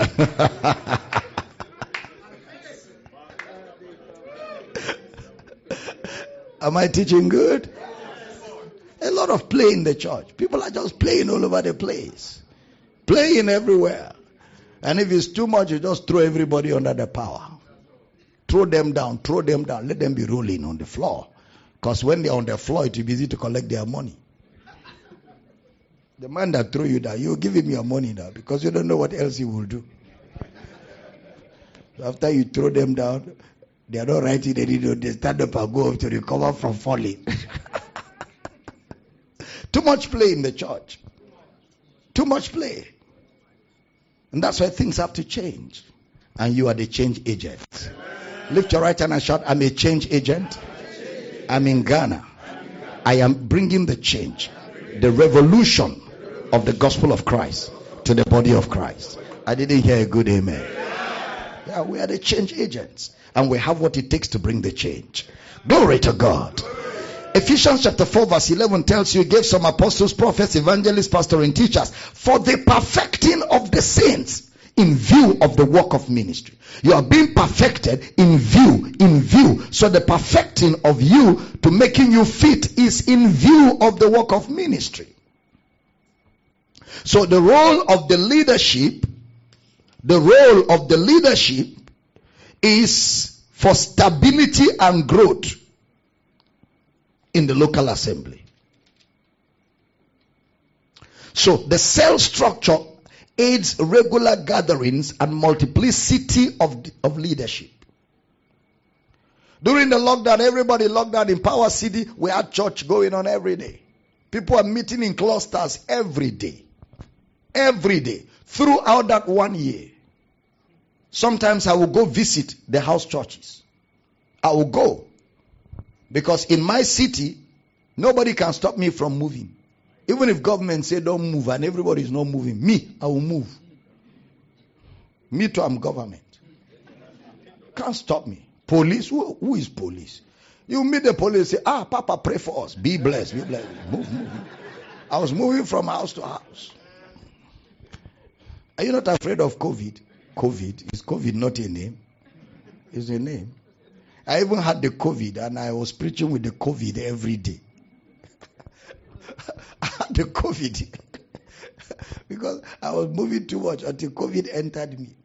I also entered it and two of us came out of each other. I was preaching every day with the COVID. Every day because I was alone in the building, so I was not going to infect anybody. I was preaching every day. Then at night, the COVID will hit me. I will stay awake till morning. I'll be struggling to breathe. And I told COVID, you will finish and go, I'll still be here. And after 3 weeks, it finished, and I'm still here. I was preaching every day. Because the life of God in me cannot be taken out by COVID. Amen. I was going around. And then there were times we discovered people are struggling to have food. I sent for food to be brought in trucks. And then we split the food and sent to their houses. For brethren who don't have food, give them food. We were steadily supplying food to everybody who couldn't find food throughout the lockdown. That's part of breaking bread from house to house. We even made phone numbers available on social media in all our campuses. If you're in this area of the world and you cannot find food to eat or you're struggling, call this number. Our people are there to help. And we sent money, sent food to people in different parts of the world. Some pastors, I sustained them throughout the period. Where did we get the money from? Somehow the money came. That's part of it. That's part of it. But our house churches never stopped meeting. So the day we now say we're coming back, nobody was lost. Everybody came back. That's the wisdom of cell churches. That's the wisdom of house churches. Am I communicating at all? Because everybody was with everybody. Those who got sick, we prayed for them. 2 of my people got very sick. The COVID hit one of them. He was isolated in the camp because his own was almost taking him out. His friend died. I called him. I told him, you're going nowhere. Me and you will do this ministry together. He said, yes, Papa. I said, it's not yes, Papa. We will do this ministry together. I prayed for him morning, evening. After about a week or 2, he was discharged. He came back. I told him, I'm not letting you go anywhere. Another one was hit. He was struggling. I told him, you're going nowhere. I refuse you. Even if you want to go, I refuse you.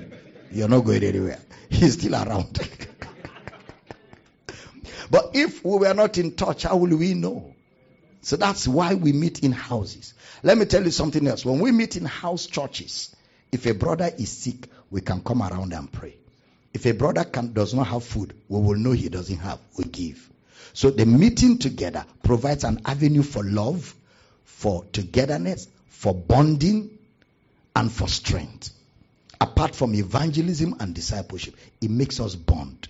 So when we come together in the greater meeting, we're all bonded together with one another. How many of you understand what that does? That's what it does. But in the bigger church, you can be sick, nobody knows. But not in a house church. Because in a house church, we are just few. When we come, everybody's looking at everybody. You're not looking together. What's wrong? But in the bigger church, some people may not notice. So that's why the little churches, the house churches are critical. And let me tell you something else. Dr. Gabriel said it yesterday from a medical perspective. The cells of your body determines the functionality of the overall body. So the house churches determine how healthy the campus is. The house churches determine how healthy the campus is. If the house churches are doing well, the campus is doing well. So how do we know a campus is doing well? By the house churches. The strength of the house churches, the effectiveness of the house churches is how we determine whether the campus is doing well or not. You don't look at somebody's physical body and say it's doing well. No, medical science will look at the little cells. They will look at the little things that compose the body to know if the man is healthy or not. That's why if you want to check your state of health, they will ask you for blood, isn't it? They'll ask you for stool. They'll ask you for urine. Yeah, and they'll ask you for sputum. Then they will use that to know whether you're healthy or not, because those things will expose the state of your health. So the same thing. How do we know a campus is healthy? We look at the little churches within that campus. We look at the individuals. We look at evangelism. We look at prayer. We look at the discipleship structure. It is those indices that show us how healthy a campus is. Can I have a powerful amen? Have I given you the doctrinal position of house churches?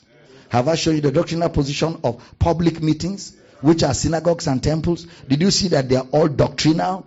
None of them is an invention. That is how it is supposed to be in the New Testament. Somebody's not shouting hallelujah. Hallelujah. Can I have a powerful amen? Amen? So a key fact about this church was that they gathered daily. How many times were they gathering? Daily. Daily. So in a house church, there must be a reason to meet daily. There must be a reason. And that's why I said every day you eat food, you must ensure you evangelize. You must. If your body needs food, the kingdom needs a soul. It's a daily thing. It's a daily thing. It's a daily thing. Morning, afternoon, evening. You must look for an opportunity You have 24 hours every day. You must at least devote 1 hour to advance the kingdom of God. And that's where you do evangelism. So out of 24 hours, give God 1 hour a day for evangelism. Make it a lifestyle. If you are not evangelizing, you are raising a disciple. But every day, you are doing something to advance the kingdom. Somebody say, I hear that. That's so important. Every day. I didn't say once a week, I mean daily, because that's apostolic. They met daily. Brother Paul was teaching every day by the space of 2 years. 2 years of daily teaching. That's about 700 days of teaching. Every day. Every day. Yesterday, Dr. Gabriel called my attention to something. In the past, how many years that Dr. Gabriel has known me, he said he cannot remember 1 week I was not teaching somewhere or preaching somewhere. And it's true. There's hardly any week I'm not teaching or preaching. At least 2-3 days. There's hardly any week. Throughout the lockdown, I preached every day.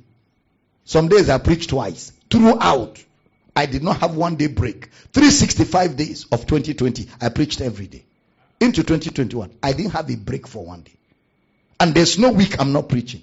Because in ministry, the moment you take a short vacation from preaching, when you come back to preach, you find out that you have become rust. So you need to preach all the time. That's what makes you grow. That's what makes you effective. Am I communicating at all? Are you understanding? So every day you must have an hour to evangelize or an hour to raise a disciple on daily basis. So you are doing ministry as a lifestyle. You are doing ministry as a lifestyle. You are serving the kingdom of God. You are grateful. God gave you 24 hours. You are giving God at least an hour a day to serve his purpose on earth. Because that's why you were created. Are we teaching here? If you're understanding, shout, I hear you. I hear you. I believe, God, that the next time we come to Ghana, you will be times 4 of this. That amen is not good enough. I'm not saying the members of Power City in Ghana will be times 4. I mean your leaderships, campus coordinators, house church pastors. You will be times 4 of this number. I'm not telling that, amen. Somebody shout, I evangelize. I raise disciples. I advance the kingdom of God. I was created to serve God's purpose, and I will serve that purpose the remaining days of my life. I didn't hear a powerful amen. Please sit down. I'm almost through with this session. Tonight is impartation, right? Now, take note of another word. Steadfastly in Acts chapter 2.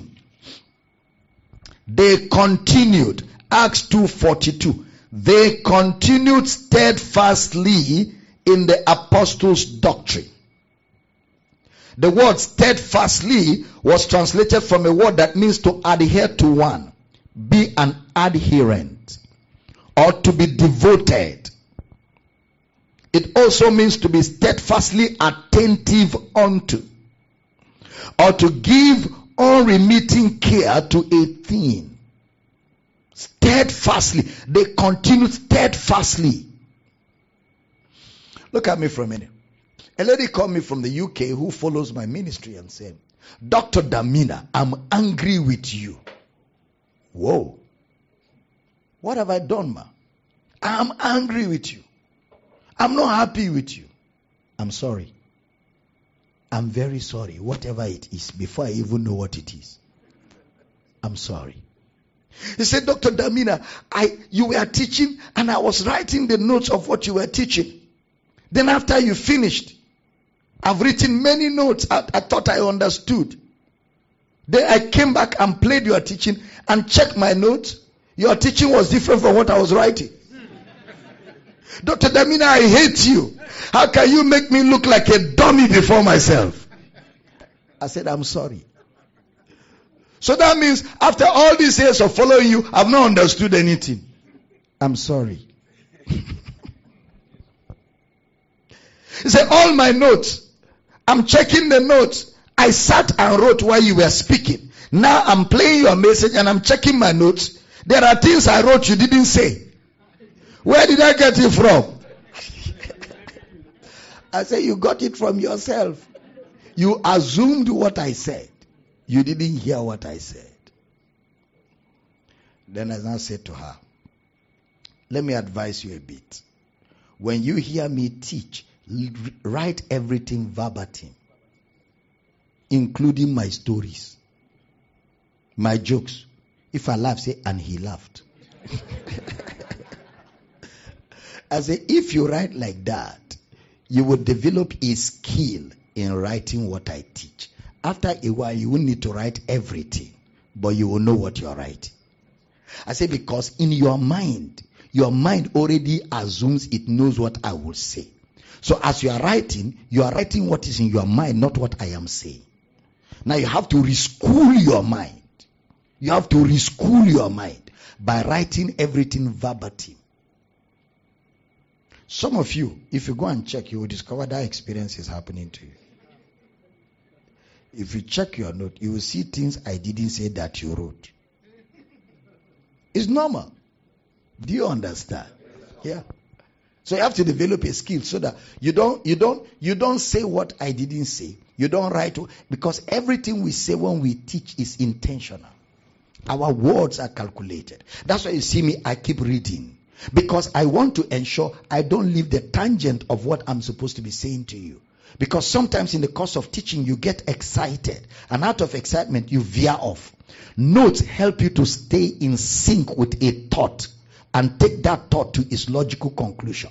When I was a young preacher, I thought preachers who read notes are lazy, they are not intelligent. But as I've grown in ministry, I discover it is more intelligent to read notes than to preach without notes. You are more intelligent because it means you are disciplined. It means you are intentional. And it means you are not trying to impress anybody. You just want to make sure the right information is communicated. How many of you understand what I've just said?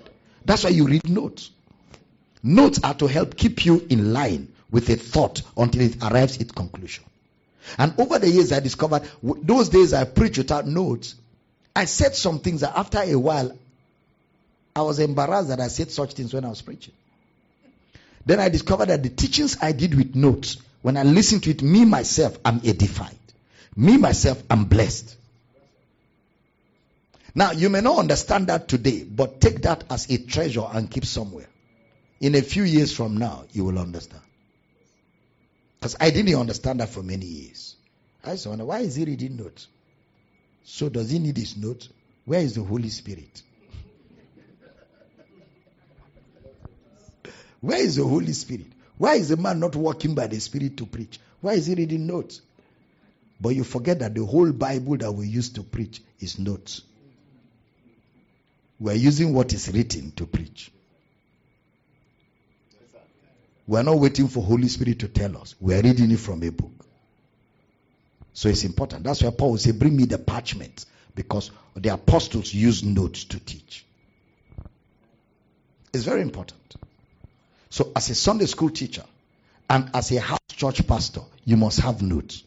The notes you are making from what I'm teaching will be the notes you will use in teaching others. So if your notes are not accurate, your teaching cannot be accurate. So you must have a mastery in writing notes.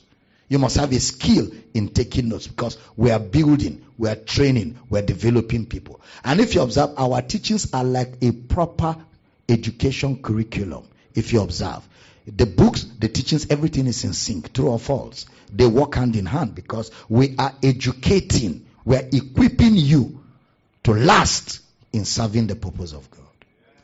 Praise God. So that word, steadfastly, it means unremitting care to a thing. That means the frequency of their gathering is a lesson for us. They met daily with one accord in the temple. Daily with one accord in the temple. That's instructive. So meeting constantly is part of doctrine.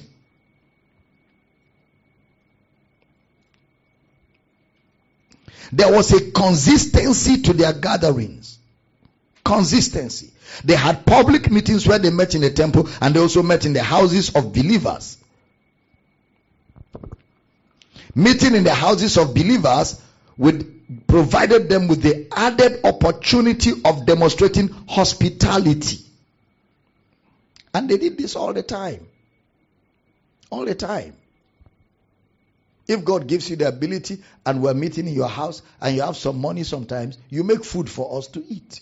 It's part of it. You give us drinks. You give us water. If you don't have, don't be scared. If you have, bring. If you don't have, no worries. And if a brother in that house church has, he can also bring for all of us. It's part of it. Am I communicating at all? It's part of it. When the food is available, let's eat it. When the food is not available, we understand. But we're not gathering for food. We're gathering for the word of God. But because it's a love fellowship, food can come once in a while, not every day, because the meetings are constant. Is it getting clear? Yeah. Some people here have the ability. Some people are blessed by God. You have money. You can make food available once in a while. Not every week. Not even every month. Can decide, okay, last quarter we have not eaten. Let's eat next week. And we all come together and eat. Or we can decide, next week fellowship, everybody come with food from your house. We will eat each other's food. But let it not be a requirement. It's just part of caring for one another. How many of you understand what I'm saying here? It's not a requirement, but it can happen in the house churches. Because in the apostolic meetings, they were breaking bread. Breaking bread is not Holy Communion. Breaking bread is love feast. People brought food for everybody to eat. That's breaking bread. Breaking bread doesn't mean Holy Communion. Holy Communion is not breaking bread. Holy Communion is Passover rebranded. Breaking bread is love feast. People bringing food and everybody eating. That's the meaning. The Lord's Supper is not Holy Communion. The Lord's Supper is evening food. Like dinner. Dinner is supper. So supper is not Holy Communion. Holy Communion is Passover rebranded. So Passover is different from supper. Supper is different from breaking bread. Breaking bread, love feast. Supper, evening food. Passover is what is rebranded as Holy Communion. Supper, you eat and you're satisfied. Love feast, you eat and you're satisfied. Passover, you don't eat and you're satisfied because it's symbolic. Is it clear? If somebody is clear on that, can I have a powerful amen? How many times did they meet? How many times did they meet? How many times are we supposed to meet? Every day. Every day. Now let me ask you, the apostles, did they have jobs? Did they have professions? Did they have businesses? Yet they had time to meet every day. Some say, oh, no, I'm busy. I have work. They also had work. But you will always create time for anything you want to do. Anything you want to do, no matter how busy you are, you create time for it. You find time for it. So we meet every day. Why do we meet every day? Because we're evangelizing every day. Why do we meet every day? We're raising disciples every day. Praise the Lord. Great days are ahead of us. I didn't hear a powerful amen. Now, look at Acts chapter 3 verse 1. Specific meeting times. Now, Peter and John went up together into the temple at the hour of prayer. Hour. So they had an hour of prayer. The 9th hour. Hour of prayer. So in a house church, you can have an hour of prayer. An hour of prayer. Ministry without prayer is weak ministry. Prayer is ministry power. Prayer is important. They met at the hour of prayer. Now, the audience that Luke was writing to understood the meaning of hour of prayer. It means there was no randomness to the gathering. There was timing to it. The 9th hour of the day points to 3 p.m. So they met at 3 p.m. in the afternoon to pray. The church had set times in the day where they gathered to pray. And it calls that gathering their own company. They went back to their own company. So there was a bond of brotherhood. A bond of brotherhood. You go to work and you are harassed at your office. You call the brethren. Brethren, I need some help. At the hour of prayer today, I want you guys to pray for me. So when we come together, we katola tapayata. Brethren, somebody challenged me today. I need some support in prayer. So at the hour of prayer, because you know that there will be an hour of prayer. And every time we pray, prayers are answered. So that hour of prayer becomes a precious time. How many of you understand what I'm saying? That's supposed to be like that. It's a place you go to fire up. It's a place where if you're harassed, you go and receive strength. You come back and fire the devil. Hour of prayer. We must have those kind of things. We must have those kind of things. Growing up in ministry, I had friends who we met every day to pray. Every day, 2-3 hours. Likatobada. There are times we pray 6 a.m. to 6 p.m. I'm not talking about prayer and singing and dancing. Pure prayer. 6 a.m. to 6 p.m. praying. There were times we prayed all night till the following evening. All night till the following evening. Those were part of my trainings. So when you see me teach and teach, preach and preach, and you're like, Papa, don't you get tired? I have developed capacity and resilience. And my body had adjusted to this lifestyle by training. By training. He says, as a good soldier, endure hardship. You endure hardship by being trained to endure it. Hello.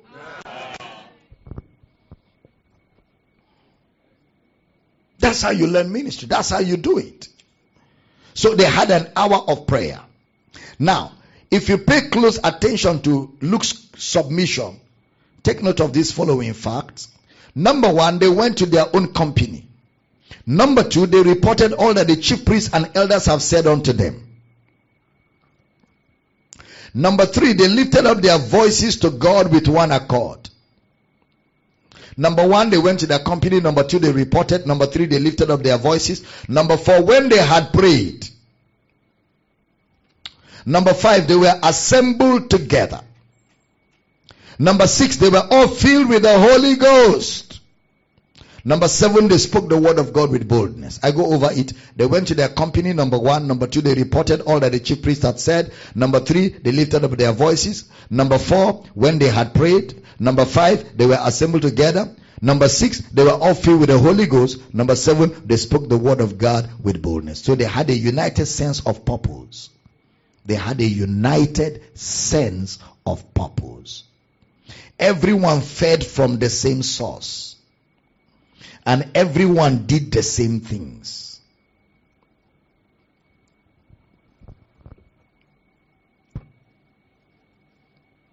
In Acts chapter 6 verse 4, they say we will give ourselves continually to prayer. Continually.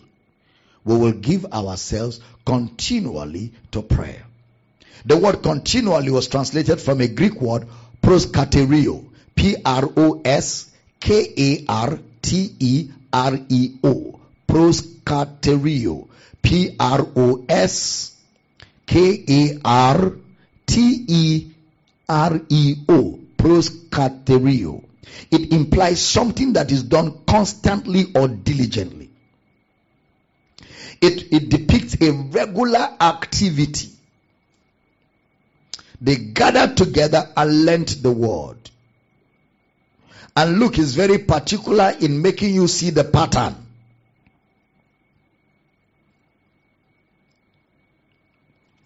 Amen. I said amen. So they met daily. They met constantly. And they went around preaching and teaching the word of God. Praise the Lord. I said praise the Lord. So we meet together on Sundays and we meet in houses midweek.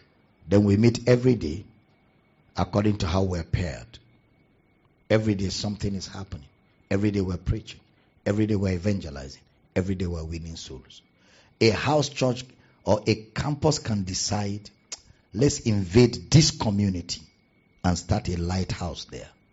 And everybody in the campus will go as a team and they will bombard that community and start a lighthouse. Then 2 people from the team will be left to grow that lighthouse and open up that society. That's apostolic. We look for a new place. We move as a team. We invade. We open it up. We leave 2 people or 3 to grow the work there. How many of you understand what I'm saying? That's how we do it. That's how we do it. That's exactly how we do it. After a while, you look for another community. We invade. 2 people are left to grow the work there. When those 2 people left, they have left. They are no more coming back here. They've been given an assignment. Separate unto me Paul and Barnabas. Paul and Barnabas has been released. Then after a while again, when we grow, we invade another community. We leave 2 people to grow the work. The rest of us, we come back. We keep this one. After a while, we enter another community. We leave 2 people, we come back.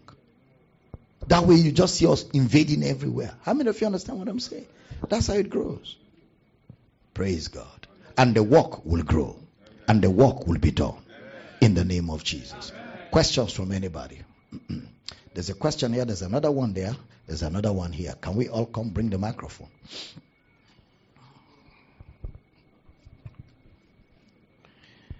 Glory! Too much information, right? It frees you from deformation.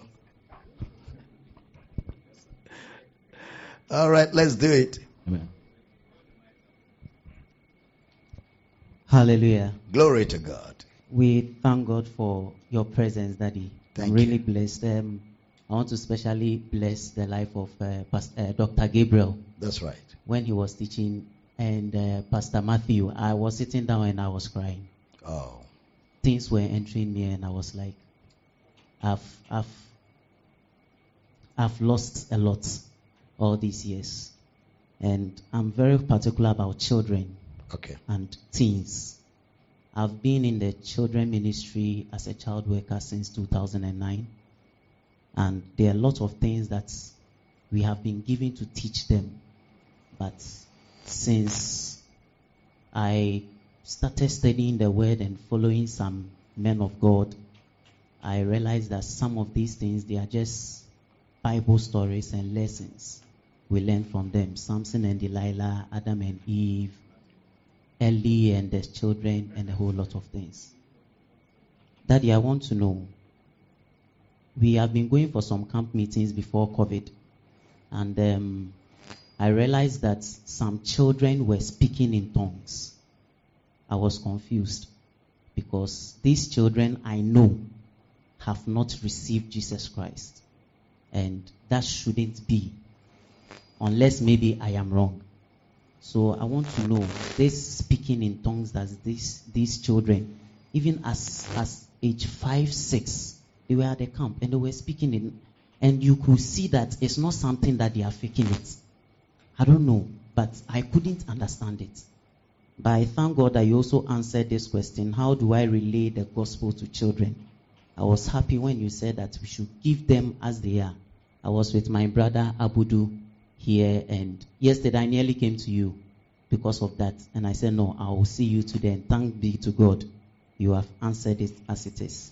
Daddy, these children who speak in tongues, as at that age where they don't have Christ, what explanation can we give to that? And the teens in my church, I want to know how best I can handle these ones, because a lot of things in the world, it saddens me. I don't know how to do it. I do my best possible to get them, but it's really a tough thing. And I'm really blessed that I'm here. And I pray I'll stay under your anointing and receive a lot from you. God bless you. Amen. Well, with tongues, salvation is not tongues. Tongues is not salvation. But you never can tell whether they are saved or not, because salvation happens in microseconds. Once a child understands that Jesus died, he was buried for him, that child is saved.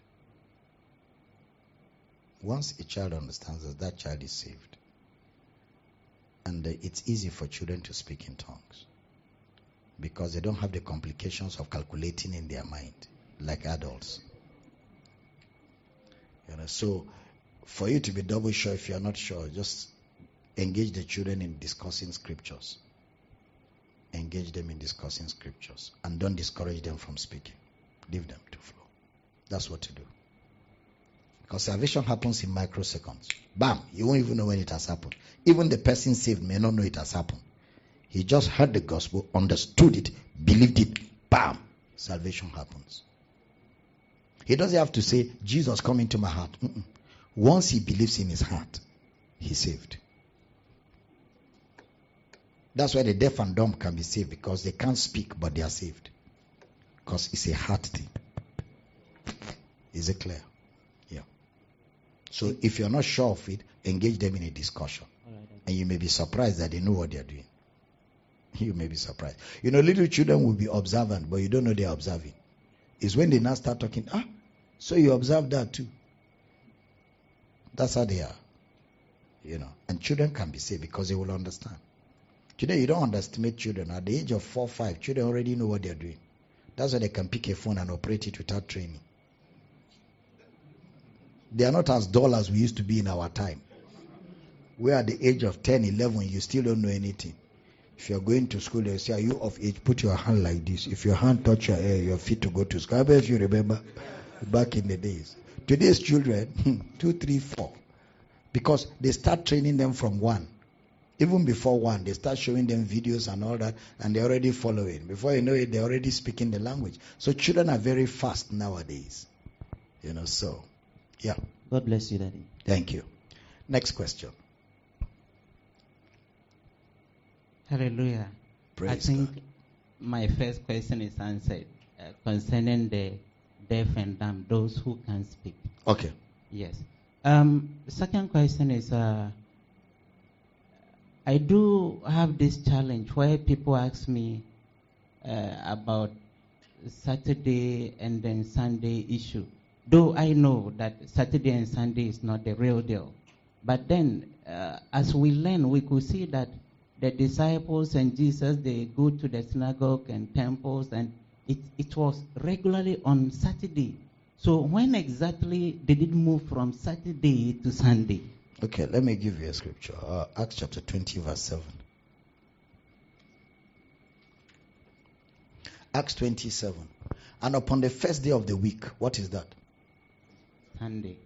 When the disciples came together to break bread, Paul preached unto them, ready to depart on the morrow, and they continued his speech until midnight. So they met on Sunday.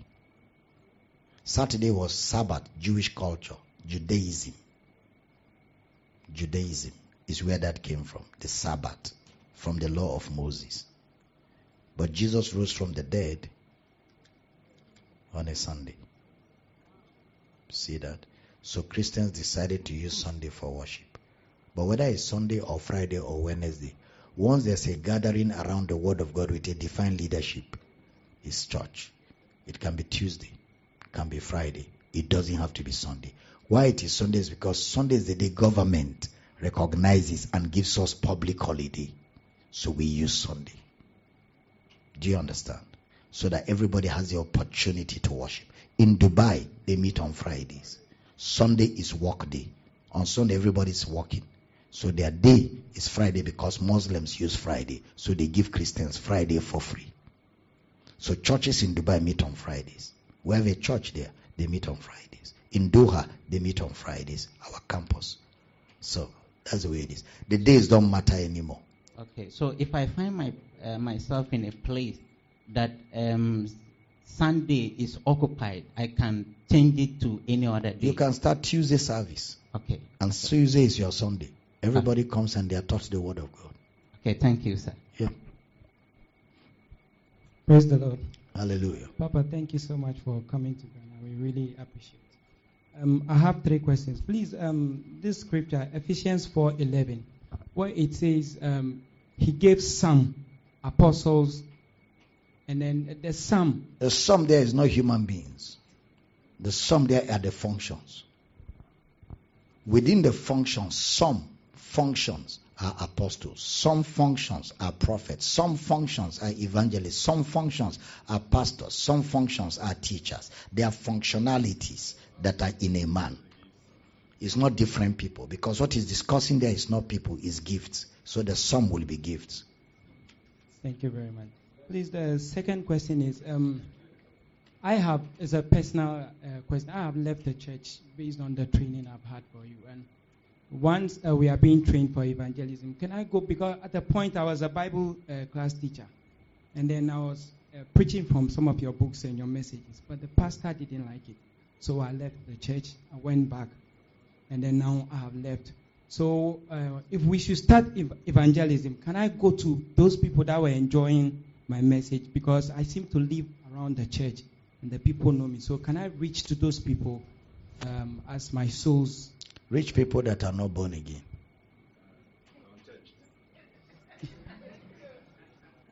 Rich people that are not born again. But if the members of that church come to you, then you disciple them, don't drive them. But don't look for them. Rich people that don't know Christ. But if they look for you to get more teaching, then disciple them. And if from your teaching they leave, you didn't do bad. Because you didn't look for them, they looked for you. You are looking for people that are not saved. Thank you, Papa. People that are not saved, or people that are in churches who don't know what they are doing. Those are your people. Is that okay? Thank you. Yeah. Praise the Lord.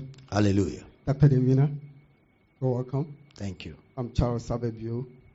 Thank I you, do follow you for so long, and very privileged to meet you one-on-one Thank you. like this. Thank you. I'm also a Christian, and I do follow you a lot.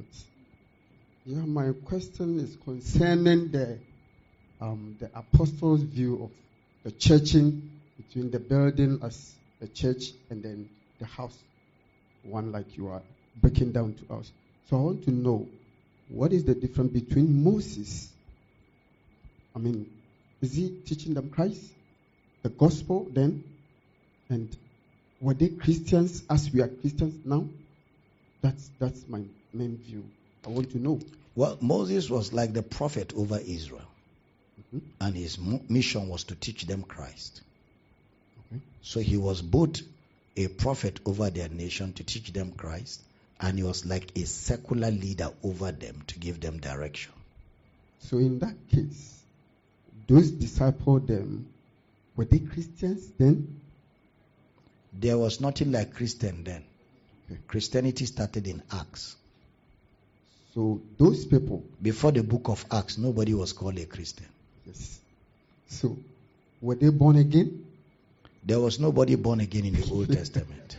So I want to know their condition then, their state of Some of them believed, some of them did not. That's what I want to. Some of them did, some of them did not. But Moses had a responsibility over them as a nation, Okay. but also as a prophet. So he was teaching them Christ while watching over them as a nation. Okay. So like you are teaching us to be much conscious on Christ. And in our time, the reason why I want to know between the status of that time and our time we only focus on Christianity instead of knowing the discipleship. And that is why I'm asking this, so that you clarify us for in that very condition. Thank you so much. Thank you. Bless you. Christianity is the name people who believe in Jesus are called. Do you understand? The name people who believe in Jesus are called is Christianity. So, bless you. But in Christianity, we have discipleship, which is training people in the way of Christ, teaching people as students to model Christ. God bless you. Amen. Good afternoon. Afternoon. I'm also glad that I'm here and right under your feet, learning so much. Thank you. Thank you. My name is Joseph, and Kasua, from right? Kasua. Yes, I'm the one from Kasua. And I said Kasua here. Yeah. So I have a challenge, and I want a clarification. When Pastor Matthew was teaching. He made mention of praises and worship, that we need to learn so much, so we don't have time for singing and all those praises and worship in church, and I agree with him. But going as part of ministry, I think when I was in Bible school, we learned about angels, and the angels were divided into 3 departments, and they had Michael, and then Gabriel, and the Lucifer, their department. And that Lucifer was in charge of the music in the department and all that. And God enjoyed his music, his ministry so much, and that is why he had a power to also rebel and did all that. And now that, and because he lost his place, we are in that position to praise God. Wow. and worship God with all songs. That's why we are singing so much. So if we are not singing this as part of what I'm learning, we are not singing so much in church, then that aspect, if it is true. If not, I need more enlightenment on that. Thank you so much. Nice. Praise the Lord. Praise the Lord. You know, the church plays too much. So because there's too much play, the church has to look for a way to justify their play. In the apostolic church, in the Acts of the Apostles, the singing was not a department. There was no department like singing. Everybody was teaching and preaching the word of God.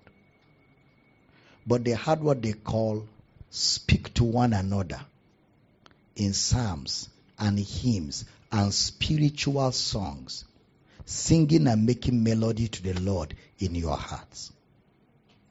They didn't have all this specialized singing we have today. All that is a distraction from the main thing. So in the midst of fellowship, we can sing, but singing is not our focus. And even what we are singing is supposed to be from what we are taught.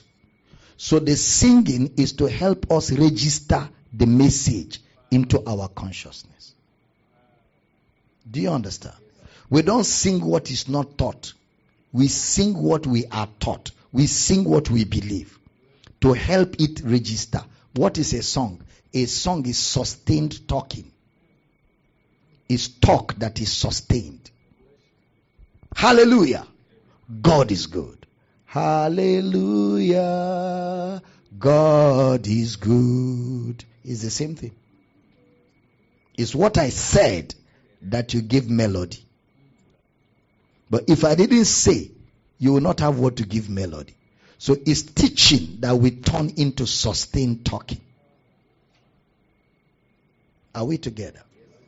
So singing is not supposed to be a big part of our fellowship. The big part of our fellowship is teaching. And if we're going to sing, our song must be teaching in melody. Teaching in melody.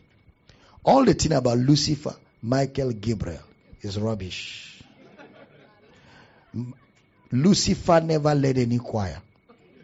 I was taught that nonsense too. That his body had all instruments. So when he lifts his hand, music is a lie.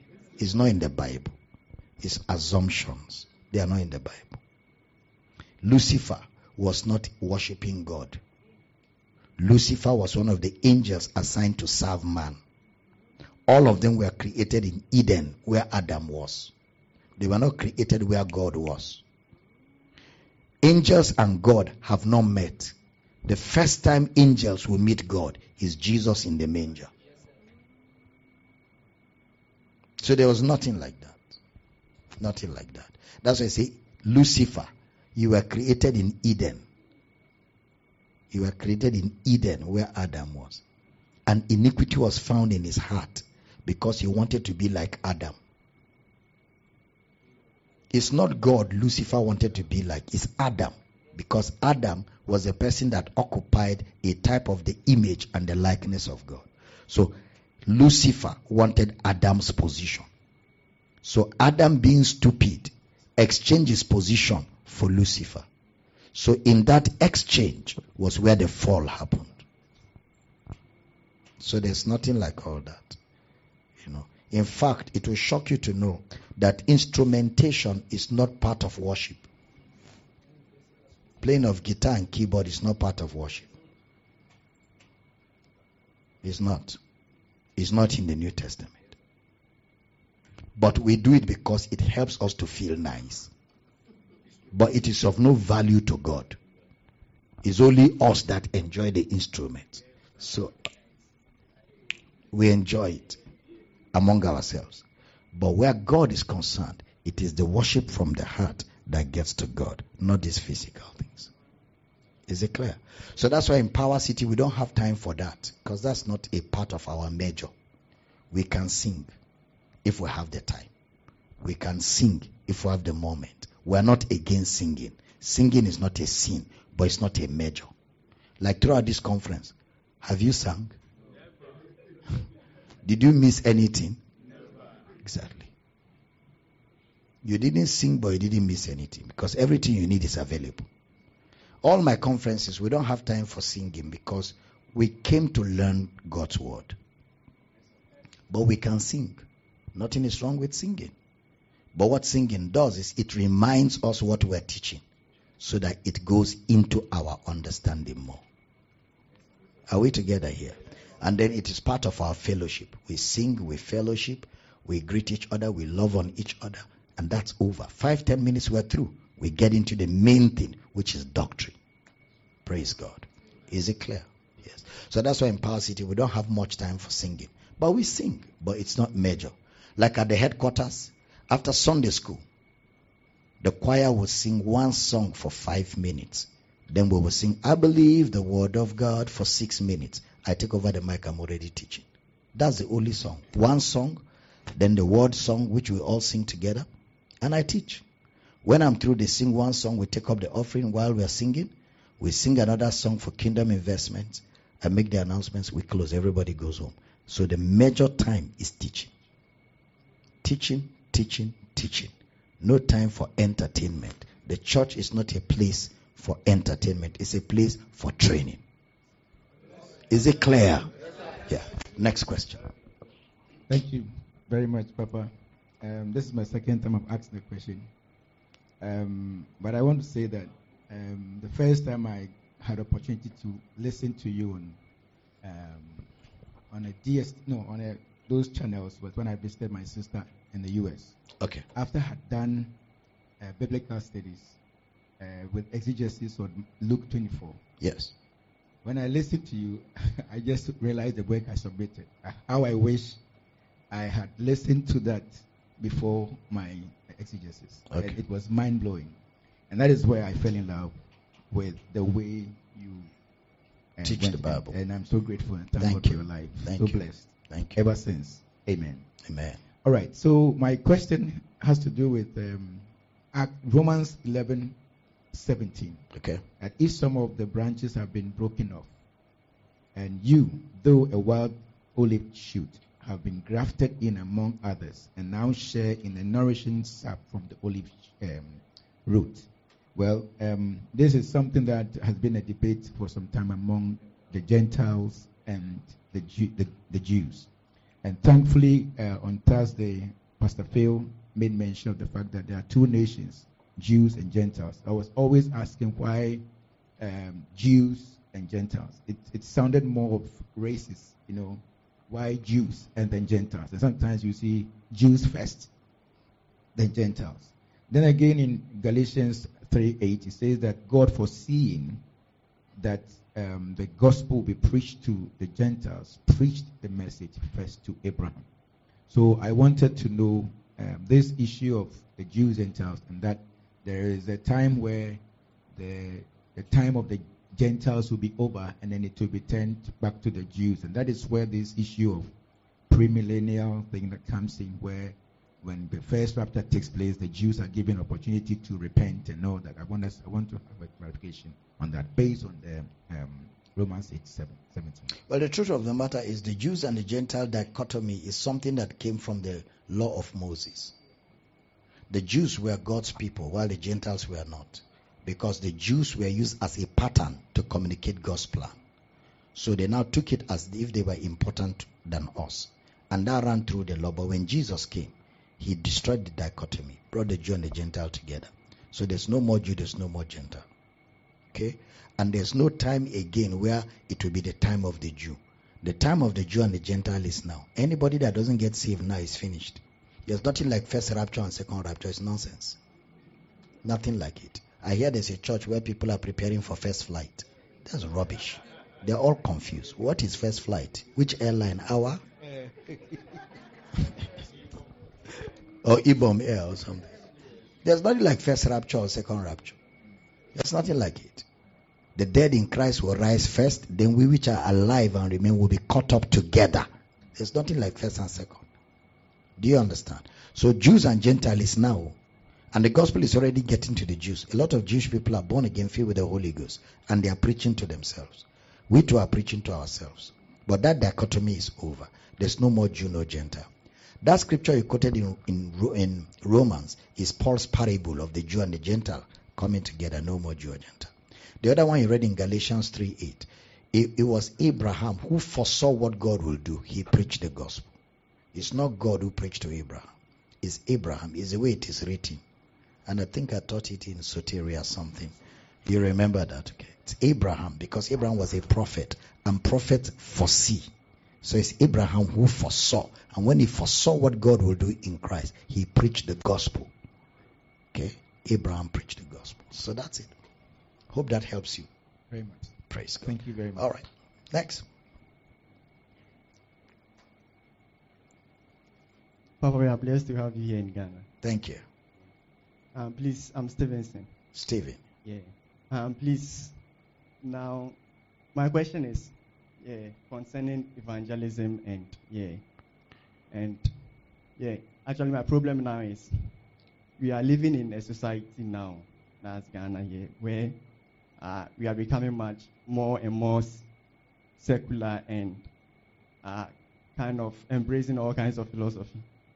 So you would have a situation where people tell you that the Bible was written by the white man for colonialism and all that, and it's even surprising to even know that I personally have encountered a number of people that it's surprising to know that people at my age, like students like me, and they grew up as Christians in the church and all that, but gone to university, they've completed, and they also come out and it's like you preaching or you trying to share the word of God, or when they see you as a devoted Christian, like they see you as kind of a fool. So that way. And it's like when you even try preaching the gospel to them, like they tell you that Christianity has been around for so long here in Africa, and what good thing are we seeing in it? So it's kind of, they are seeing it like kind of in line with our politics. So our politics has also been around for long, no benefits and all that. So it's so, difficult, sharing with young people and also older guys. And even yesterday, I was even in a car coming home, and there was also someone preaching, by the roadside, this street evangelist. And he opened his speaker very loud, and he was singing alongside. So our car passed by, and there was kind of traffic there. So the sound was directed to our car, and immediately one old man sitting behind said, "Oh, black man." So kind of, because this idea is like kind of everywhere, and like, so immediately you stand up saying, "I'm going to preach Christ to someone." They have the impression that you are like kind of a fool, or like kind of, So how do we, okay, go so about it? What I would recommend for you is get my teaching on why do I choose to believe the Bible. Why do I choose to believe the Bible? That will help you a lot. How many of you listen to that teaching? Why do I choose? That will help you a lot. Why I choose to believe the Bible. Get that teaching even today and listen to it. It will help you to give you boldness, to make people know that it's not just a white man's religion. Christianity is God's plan expressed to man in the person of Christ. Man sinned. Man must die. Man cannot help himself. Man cannot free himself. And if they say, what benefit has Christianity brought to Ghana or to Africa? Tell them the major benefit of Christianity is not physical. Physical benefit is supposed to be done by government. Christianity is not supposed to develop Ghana. It is government that is supposed to develop Ghana, because it's government that has all the wealth and the treasury of Ghana. Christianity is majorly spiritual, where your eternity with God is settled, where your relationship with God is active. So you are sure of life after death, and you are sure of peace with God while on earth, so you can serve the purpose for which you were created. So if you take them to explain that to somebody, he will have a reason to listen to you. Do you understand what I've just said? So get the teaching on why I choose to believe the Bible. Is that clear? You can talk to any of our leaders. They will give you that material. Bless you. Next question. Papa, thank you so much. Thank you. Since 2015, you have been a blessing to my house. Praise God. I came with a request. My Yes. sister that I love so much. Yes. Sickness has engulfed her body. Sickness. Yes. Okay. And I invited her here. I know when you pray for her. Is she here? Yes. there will be a miracle. So your sister is here? Yes. Okay, we'll pray for her. Yes. That's We'll all pray. I came. God loves her more than you. And I want to thank you because I have a back pain. Since 2015, I listen to you all through the night. Wow. And I wake up energized. Wow. Into the hospital since that time. Praise God. Sometimes it's difficult to wake up in the morning. But I haven't been to the hospital to hear their all the stories because they said without back pain I couldn't have children. But I have 5. Wow. So I know when you pray for my sister, I know there will be a miracle. Amen. We receive it for her. We'll pray for her before we go. Amen. Praise God. Praise God. You people are not answering. Are you hungry? Should we close? You know, after today is one service tomorrow. And I won't see you again till after some months. So be smiling as you see me, as I'm smiling as I'm seeing you. All right. Praise God. Yes. Welcome to Ghana, Pastor. Thank you. Thank you. We are very much blessed to have you. Thank you. Even speaking to you face to face is making me lose my question, but I'll try. Thank you so much. Thank you. Please, my question is premise John. There's this big pastor in Ghana here who has written a book concerning tithing. And I think Thursday you touched a little bit about it. 120 cases that follow a non-tither. Wonderful. Wonderful. Exousia TV will answer you. And Papa, even before I met you, I didn't love coercing people to take things from them. Yes. So I think I bought a container for my wife and furnished it with some things. She also believed in those things then. And thieves came in to steal all those things. Oh. Then we told my pastor then. And he said, it's because you didn't pay your tithe. You didn't pay your tithe. Yes. So things are tight. Yes. Yeah. And I was depressed and I decided to leave church. Why would God, who loves me, exactly, be taking things from me? Exactly. By force. Yes. But since I met you, Papa, Papa, it's a good way to think. And he says, my father, and he's taking things from me by force. What kind of father is that? Is he an area father? Or what kind of father is he? Yes, sir. So I watched a short video of you teaching concerning the tithe, but I didn't get a full one. So please, would like to at least throw a little more light on it. Because my wife still believes that if she doesn't pay, it's a stronghold. It's a mindset. And is your wife here? No, please. No, you will have brought her now. Let her hear from us direct. Papa, sometimes I even hide to watch your videos in the house. It's hard. I hide because you hide. Yes, please. Because you are the owner of the house. Oscar, this is a serious matter. Real woman power. You want to eat well and sleep well and be at peace. Because the pastor we used to fellowship with, she has so much respect for the pastor, and since they saw that, no, I'm getting close to you, I was blacklisted. Yes, blacklisted, and I don't know what the pastor told her. You are being persecuted. Being persecuted like you are, Papa.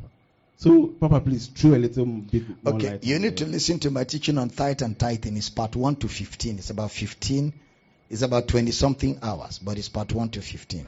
Tithe and tithing. It gives you the history, where tithing started from. Actually, tithing started from idol worship. It wasn't a Bible practice. It was idol worship. Abraham. Because Abraham was an idol worshiper. And in idol worship, when you visit the idols and you tell them you want to do something, okay, you first of all bring something. Then when you're going, they will promise you safety. When you go and you come back, you bring something. That was a practice of idol worship.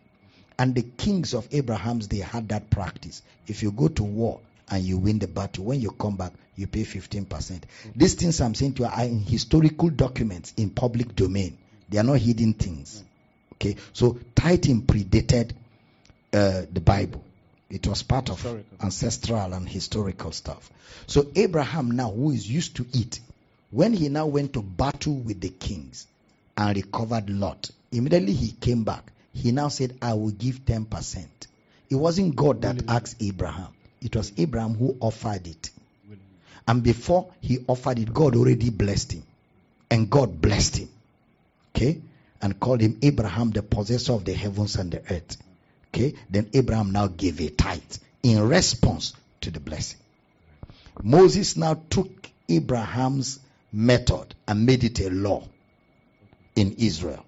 A law.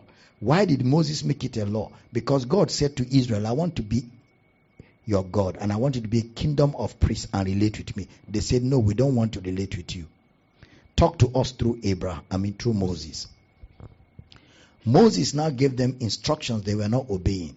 So God told Moses, so that they don't die, set up a priesthood for them. So the priesthood that was set, there was a tribe that had to serve that priesthood called the Levites. So Moses decided, since the Levites will be busy serving you people in the temple, okay, and they will not go to work, they will not have food to eat or anything, everybody in Israel bring 10% and give so that the Levites are sustained, the strangers are sustained, and the fatherless and the widows are sustained from your 10%. Right. So it became a law. And in order for Moses to make them pay that thing, he now put a curse on it. Oh. If you don't, you'll be cursed. It's Moses' operation. Okay. Because Moses will always add a curse because the people were stubborn. So he had to break them with fear. He brought curse. Okay, so if you don't pay, you'll be cursed. If you pay, you'll be blessed. In fact, Moses was so brutal. He now says to them, any of you that do not pay your tithe, this wickedness will come upon you, and the people shall say, Amen. Yes, it's in that book. Papa. Yes. So Moses did all of that.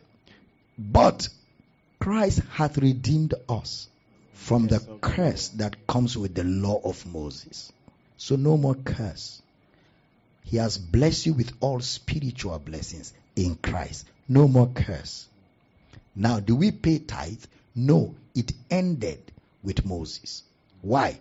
Because the New Testament is built on the foundation of the apostles and Jesus himself being the cornerstone. Did Jesus pay tithe? No. Did Jesus receive tithe? No. Did the apostles pay tithe? No. Did the apostles receive tithe? No. So we are not supposed to pay tithe and we're not supposed to receive tithe. Right. Because the New Testament is laid on the foundation of the apostles and prophets, Jesus himself being the cornerstone. And the apostles and prophets of the New Testament didn't take tithe and didn't pay tithe, but they gave generously. So New Testament is generosity, which is bigger than tithe. Because you love somebody, you give. So New Testament is born out of love, not out of law. Is it clear? Okay. But if you get my teaching on tithe and tithing, it's about 15, part 1 to 15. It covers both the historical, the doctrinal, the Old Testament, the New Testament, all the scriptures that talk about tithe, even like Hebrews chapter 7, all that, we demystify them in that teaching exegetically. So get that, it will help you to be able to answer people who need help. Yes, sir. Thank you, sir. Is that clear? Also concerning evangelism, some areas that we live in, some people are not well educated, like speaking in the English. Our English, yes. So sometimes it's very difficult to communicate some truth to them in the local language. Yes. So that's why other local preachers, they say repent, change from your lifestyle to someone, like those things. Yes. So it's very hard to. It's a challenge. So what you do is, when you meet people who don't understand English, make the message as simple as possible. God loves man. Right. Man sinned against God. Man disobeyed God. God in his love became a man and died for man. When he died, you died. When he was buried, you were buried. When he rose from the dead, you rose from the dead. He took your place so you can take his place. In his resurrection, his life becomes your life. If you believe that today, your sins are forgiven. Then God comes in to take up residence. Now, once people believe that, whether they know English or not, they are saved. Then you can begin to teach them prayer. You can begin to teach them righteousness. You can begin to teach them what forgiveness is. How that God has forgiven you forever. Gradually. The scriptures makes people intelligent as they are listening, their intelligent faculty begins to get alive. After a while, you find a local very intelligent. I was in Togo not long ago, and I met pastors in Togo, young pastors, who told me, you were there with me, right? They said, we didn't know English. We didn't know English at all. You were there. And they said, as we began to listen to you, we began to learn English. Now we speak English. Because the word of God opens up man's intelligence. So as we keep teaching, people will come to a place where they will start understanding. The challenge with languages is a lot of languages don't have enough vocabulary like English. They are still being developed. So we stay with what we're sure. And that's why I'm very slow in translating our books into dialects, because of the limitation of expression. So instead of creating more problem for the locals, it's better to leave it the way it is. Let's summarize the gospel to them as much as possible. Thank you, sir. Is that clear? Thank you, sir. The important thing is that they are saved. The important thing is that they know how to pray. And the important thing is that gradually they begin to learn about who they are in Christ. Is it clear? Bless you. Last question. Then you will go and eat. And we come back by 5. You don't want to eat? You want to learn more? All right, good. Hallelujah. Hallelujah. Dr. Damina, I'm so happy to be here this evening. I'm happy to see you too. Today is my second day Wow. meeting you face to face. Wow. But the first day to ask a question. Okay. Amen. So I have about 5 questions. Okay. Because the opportunity has come. That's why we're here. Yes. First time you came around the Legon, I came with my other sister. Okay. She said I should ask you a question. Now, why is it that she has been praying for healing, going to the hospital, and her health is not perfect until now? Okay. Yes. Well, listen, everybody. The fall of Adam kicked in mortality. The body is mortal.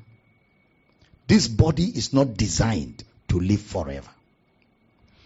So because this body is mortal, it depreciates.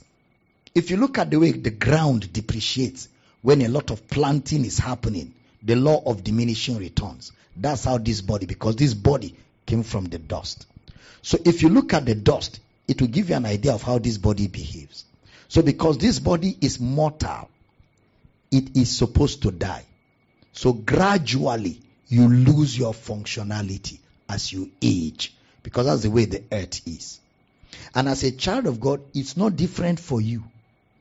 It's not different, because it's mortality. That's why you have immortality in your spirit, which will swallow mortality. That's why the body is called the last redemption, because the body has not been redeemed, even though it has been paid for. But it will be redeemed. So because it has not been redeemed, that's why you get sick. I get sick too.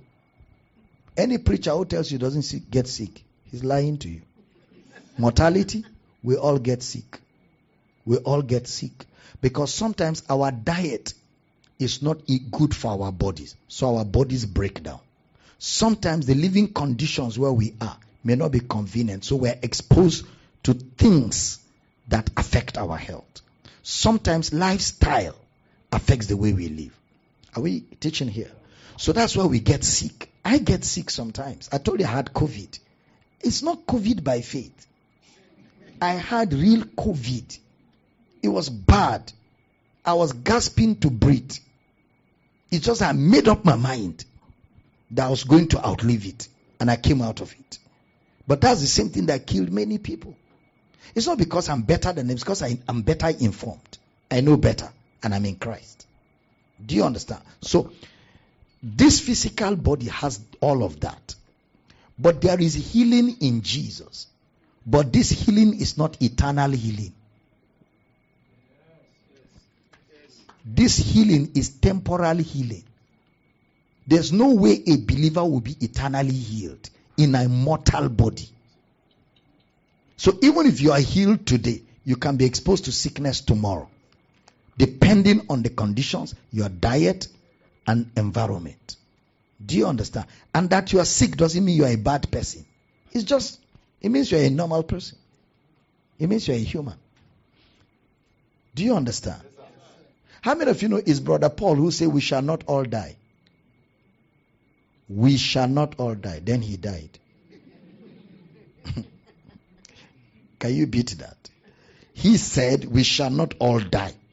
We shall be changed in a moment, in the twinkling of an eye. Shortly after that, he died. Because of mortality.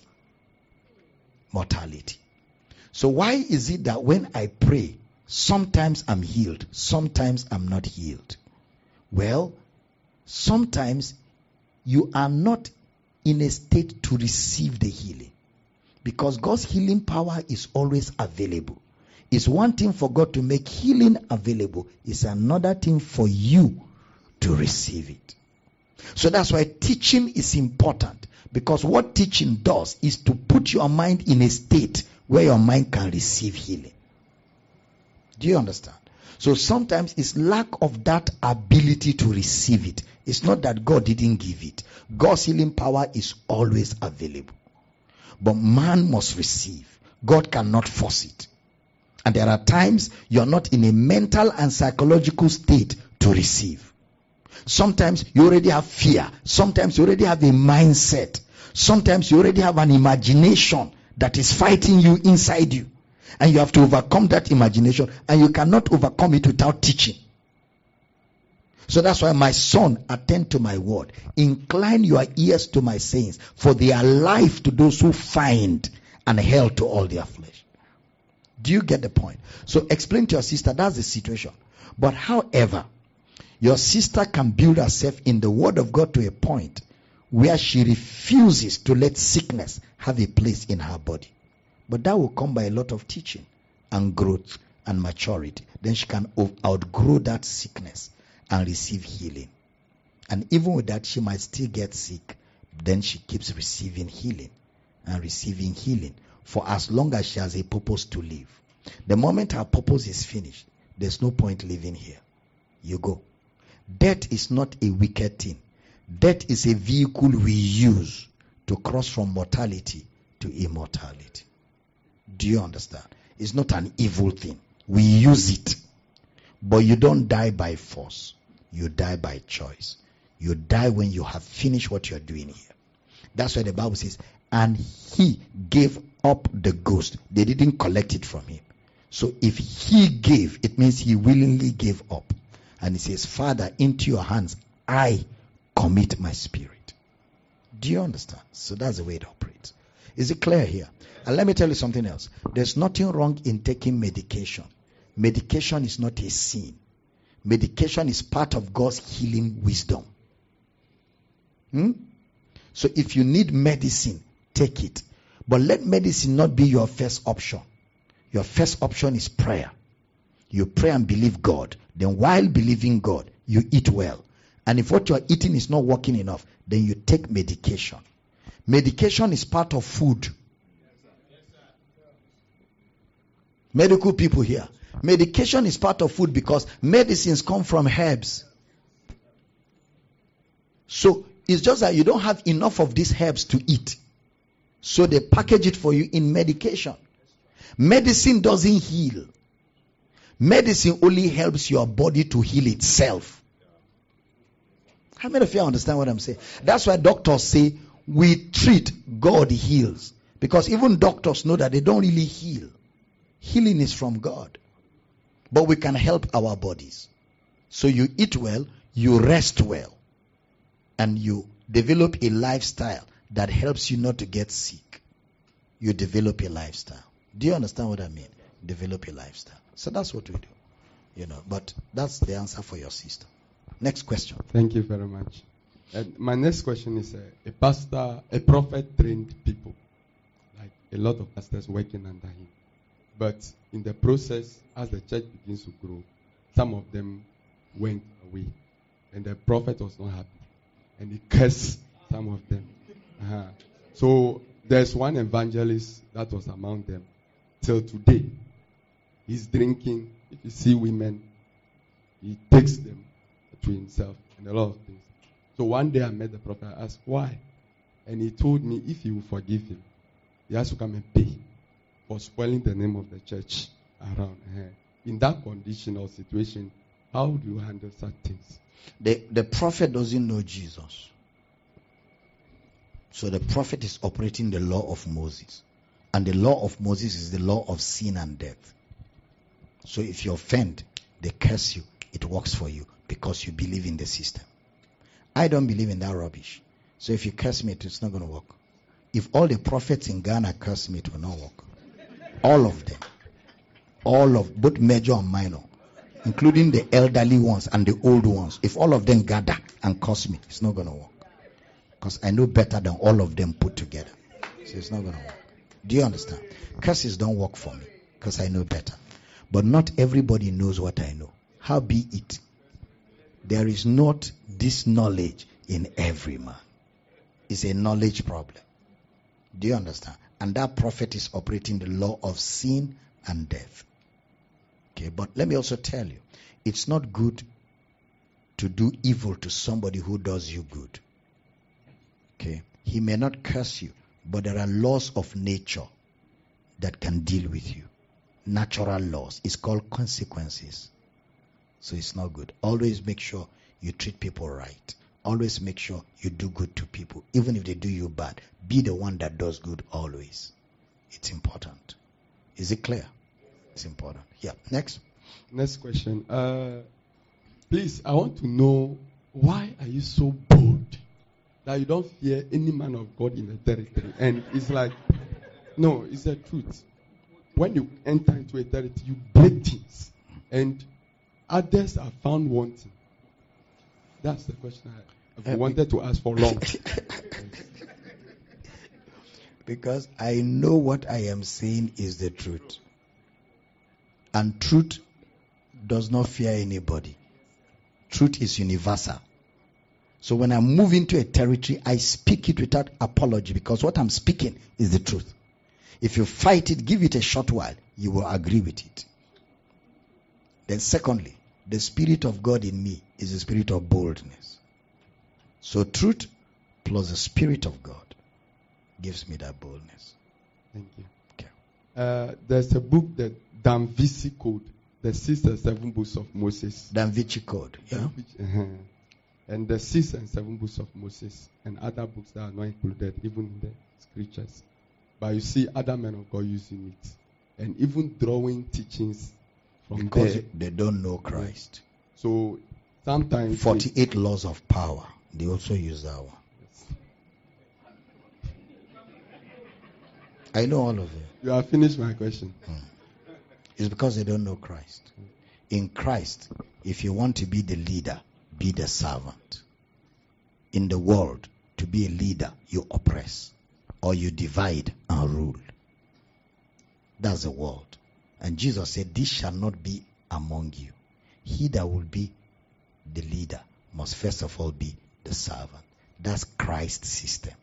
So we cannot be preaching Christ and using 48 laws. We preach Christ, we use Christ's method. So it depends on what that preacher is preaching for him to be using 48 laws of power. Do you understand? Or for him to using all those 5 laws of Moses, books of Moses and all of that. It depends on what he's preaching. But we preach Christ and we follow Christ's lifestyle, both in leadership and everything. My last question. Last question. Hallelujah. I've been paying tithe, but the day I listened to one of your sermons, I've turned around. And a lot of things have changed around me. That's the truth. Now you have more money. Yes. Yeah. The moment you stop paying tithe, you find out that you have more money. I'm not joking.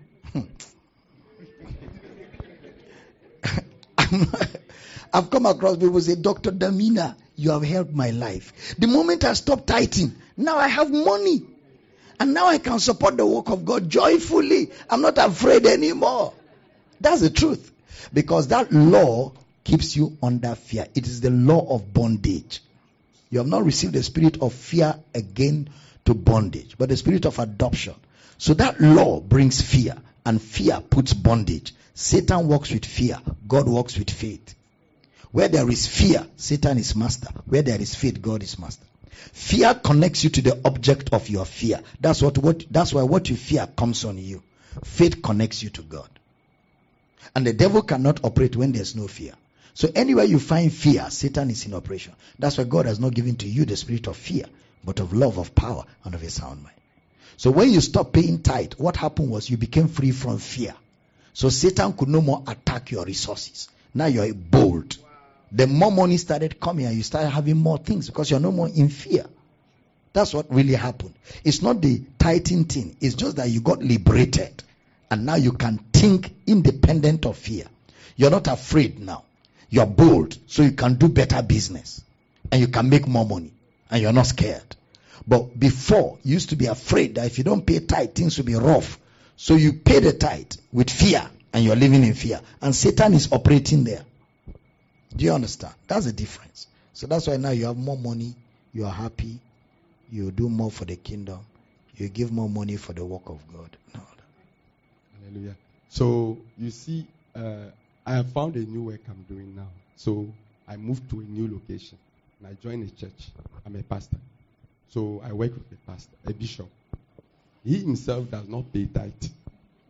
But he tells others to pay. And most of the pastors, they don't pay tithe. So when I joined, with the level of my understanding, I told my wife, let's do this. So we added some money to the tent and we gave. So the church offering increased. The tithe increased that day. So when the pastor came, he said, hey, today is like, you people, you paid your tithe. So the next time, he gave something small. So in that kind of circumstance around us, how do we influence the system? Because right now, per what I teach on Sundays, the pastor the bishop now is now teaching more Christ-like messages more than before. That's why I'm asking. So gradually you engage him and tell him, sir, how much of Christ should we teach? Ask him, how much of Christ should we teach? If he say all of Christ, tell him, sir, are you ready for all of Christ? You engage him. You discuss. Gradually start dropping the things. Bombshell, bombshell, bombshell, bombshell. Till everything changes. Do you understand? Give him mic. On this issue, I thank God you have come to Ghana. Because he said in July I'll teach on tithe. And me, I don't look at faces. Yes. I can see. You don't care at all. No, I don't really because you have your own money. That's why you should have your own money. Once you have your money, you can talk to anybody anyhow. But when you are waiting for him to feed you, you will talk with respect. So that's why it's good for a man of God to have your own money. If he tells you go, he's the one that will lose. Because that your money that you're supporting with, he doesn't want to lose it. So even if you're talking to him anyhow, you swallow it and say, no problem. Just be bringing the money. But don't preach it in our church. But he can't lose you because he wants the money. Because you have money. So look at, you don't have to fear him. Tell him exactly what you need to tell him. That's what it is. Tell him what you want to tell him. And if he's angry, tell him don't be angry. But that's to show him from scripture. I'm not going to teach tithe. Aren't we going to be tagged as rebels? Tag you as rebels? Yes. Why will he tag you as a rebel? How did you rebel? But that's why you engage him in a talk, because I know where you're going now. You engage him in that discussion. If you find out that from that discussion, his teaching of Christ is not genuine, that already gives you a cue that it's time for you to leave. You will have to leave. Because if you don't leave, they will tag you as rebels and make life difficult for you. But if you discover two of you don't agree and is not ready to shift, then you have to leave. And leave before there will be trouble. Leave, bless him, thank him, give him good offering, tell him you want to just obey God. From time to time, as God empowers you, you will support his work. You thank God for him. He will bless you. You leave, you leave, you leave. Then once you leave, you have left. Do you know what I mean? You live wisely. So there's no trouble. So that tomorrow, if he comes around and he wants to be helped, he will look for you. Because that relationship is still there. Don't wait for it to get to crisis. Once you see there will be crisis, then you have to leave. Because you don't want to create crisis. Then you leave and do what you believe God wants you to do. Is it clear? And that's not a bad thing at all. But you live well. All right. Bless you. Glory to God. All questions are answered. Everybody is happy. We are back this evening. What time? What's the time? 2:30. What did you people do to me? My plan was to teach for 1 hour, answer questions for 15 minutes and get out of here. Atmosphere, right? As it is sweet us. As it is sweet us. No, it is sweet them. I love you guys. What time are we meeting? 5 o'clock. Invite everybody for the impartation. It's going to be brutal tonight. And then tomorrow will be brutal. You want to bring everybody tomorrow. What time is the service tomorrow? 10 o'clock. So invite people in Ghana. Tell them you don't have to belong to Power City, but come and hear my pastor preach. Come and hear my pastor teach. Come and hear something. Come and hear some good teaching. Come and get something today. You don't have to leave your church, but just come. You never can tell. One teaching like this could be the turnaround in people's lives. So tomorrow we want to bring everybody. The venue will be announced, right? Are we meeting here tomorrow? We're meeting in the next hall. There's another hall here. Okay, that's where we're meeting tomorrow. So that we make sure everybody is accommodated. So bring all your family and friends. And today, bring more people tonight. We'll have a blast tonight. I'm excited. Are you excited? Yes. I really don't want to close, but you have to go and eat. Me too, I want to go and eat some wache or something. I'll go to Kasua and eat wache. By the time I come back, you have closed the service because Kasua is a distance. Glory! We will do much more for the kingdom in Ghana. The word of the Lord will hit this nation like never before. In the name of Jesus. Somebody shout, we cover the earth. When we close, I will sit down on a chair and they will give you direction. For those who want me to autograph your books, I'll autograph as many books as possible. Then tomorrow I'll do more autographing before we part ways. Amen? I said amen. Amen. All right, like I told you yesterday, make sure you support this program. If you have extra cash, give us. We need it for the things we are doing both in Ghana and the things we are doing in other parts of the world. If you have extra cash, give us. Support the conference. Give to the conference. Give generously. Give joyfully. Give willingly. Your money is doing the work of the kingdom. And there's a reward for your giving from Jesus. Can I have a good amen? Father, we give in faith, we give with joy. Thank you for the privilege of giving this afternoon. Our offerings are a sweet smell before you, and we rejoice for the opportunity to give our resources for the advancement of the kingdom. In Jesus' name, amen. Praise God. All right, who closes the service? The baskets are going around, offering baskets are going around, so we drop in our offerings. Where are the, offering baskets are going around, so you drop in your offerings before you go. 5 o'clock, we're back. We're back at 5. Pastor Jerry, the mic is yours. And I'll be sitting down by the corner here. You'll be directed on how to get the books autographed.